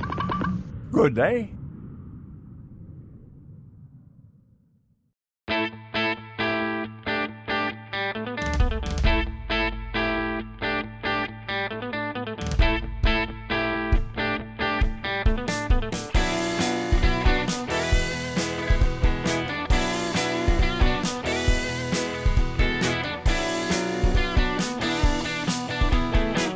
I used to be such a good pilot till I started APG. I opened doors for little old ladies. I helped them to their seats. Airline pilot guy, I fly America. Oh, airline pilot guy, he can land in heavy fog. I got no friends 'cause I'm always flying. I just don't have the time. But I can land this old plane. I can land it just fine. Airline pilot guy,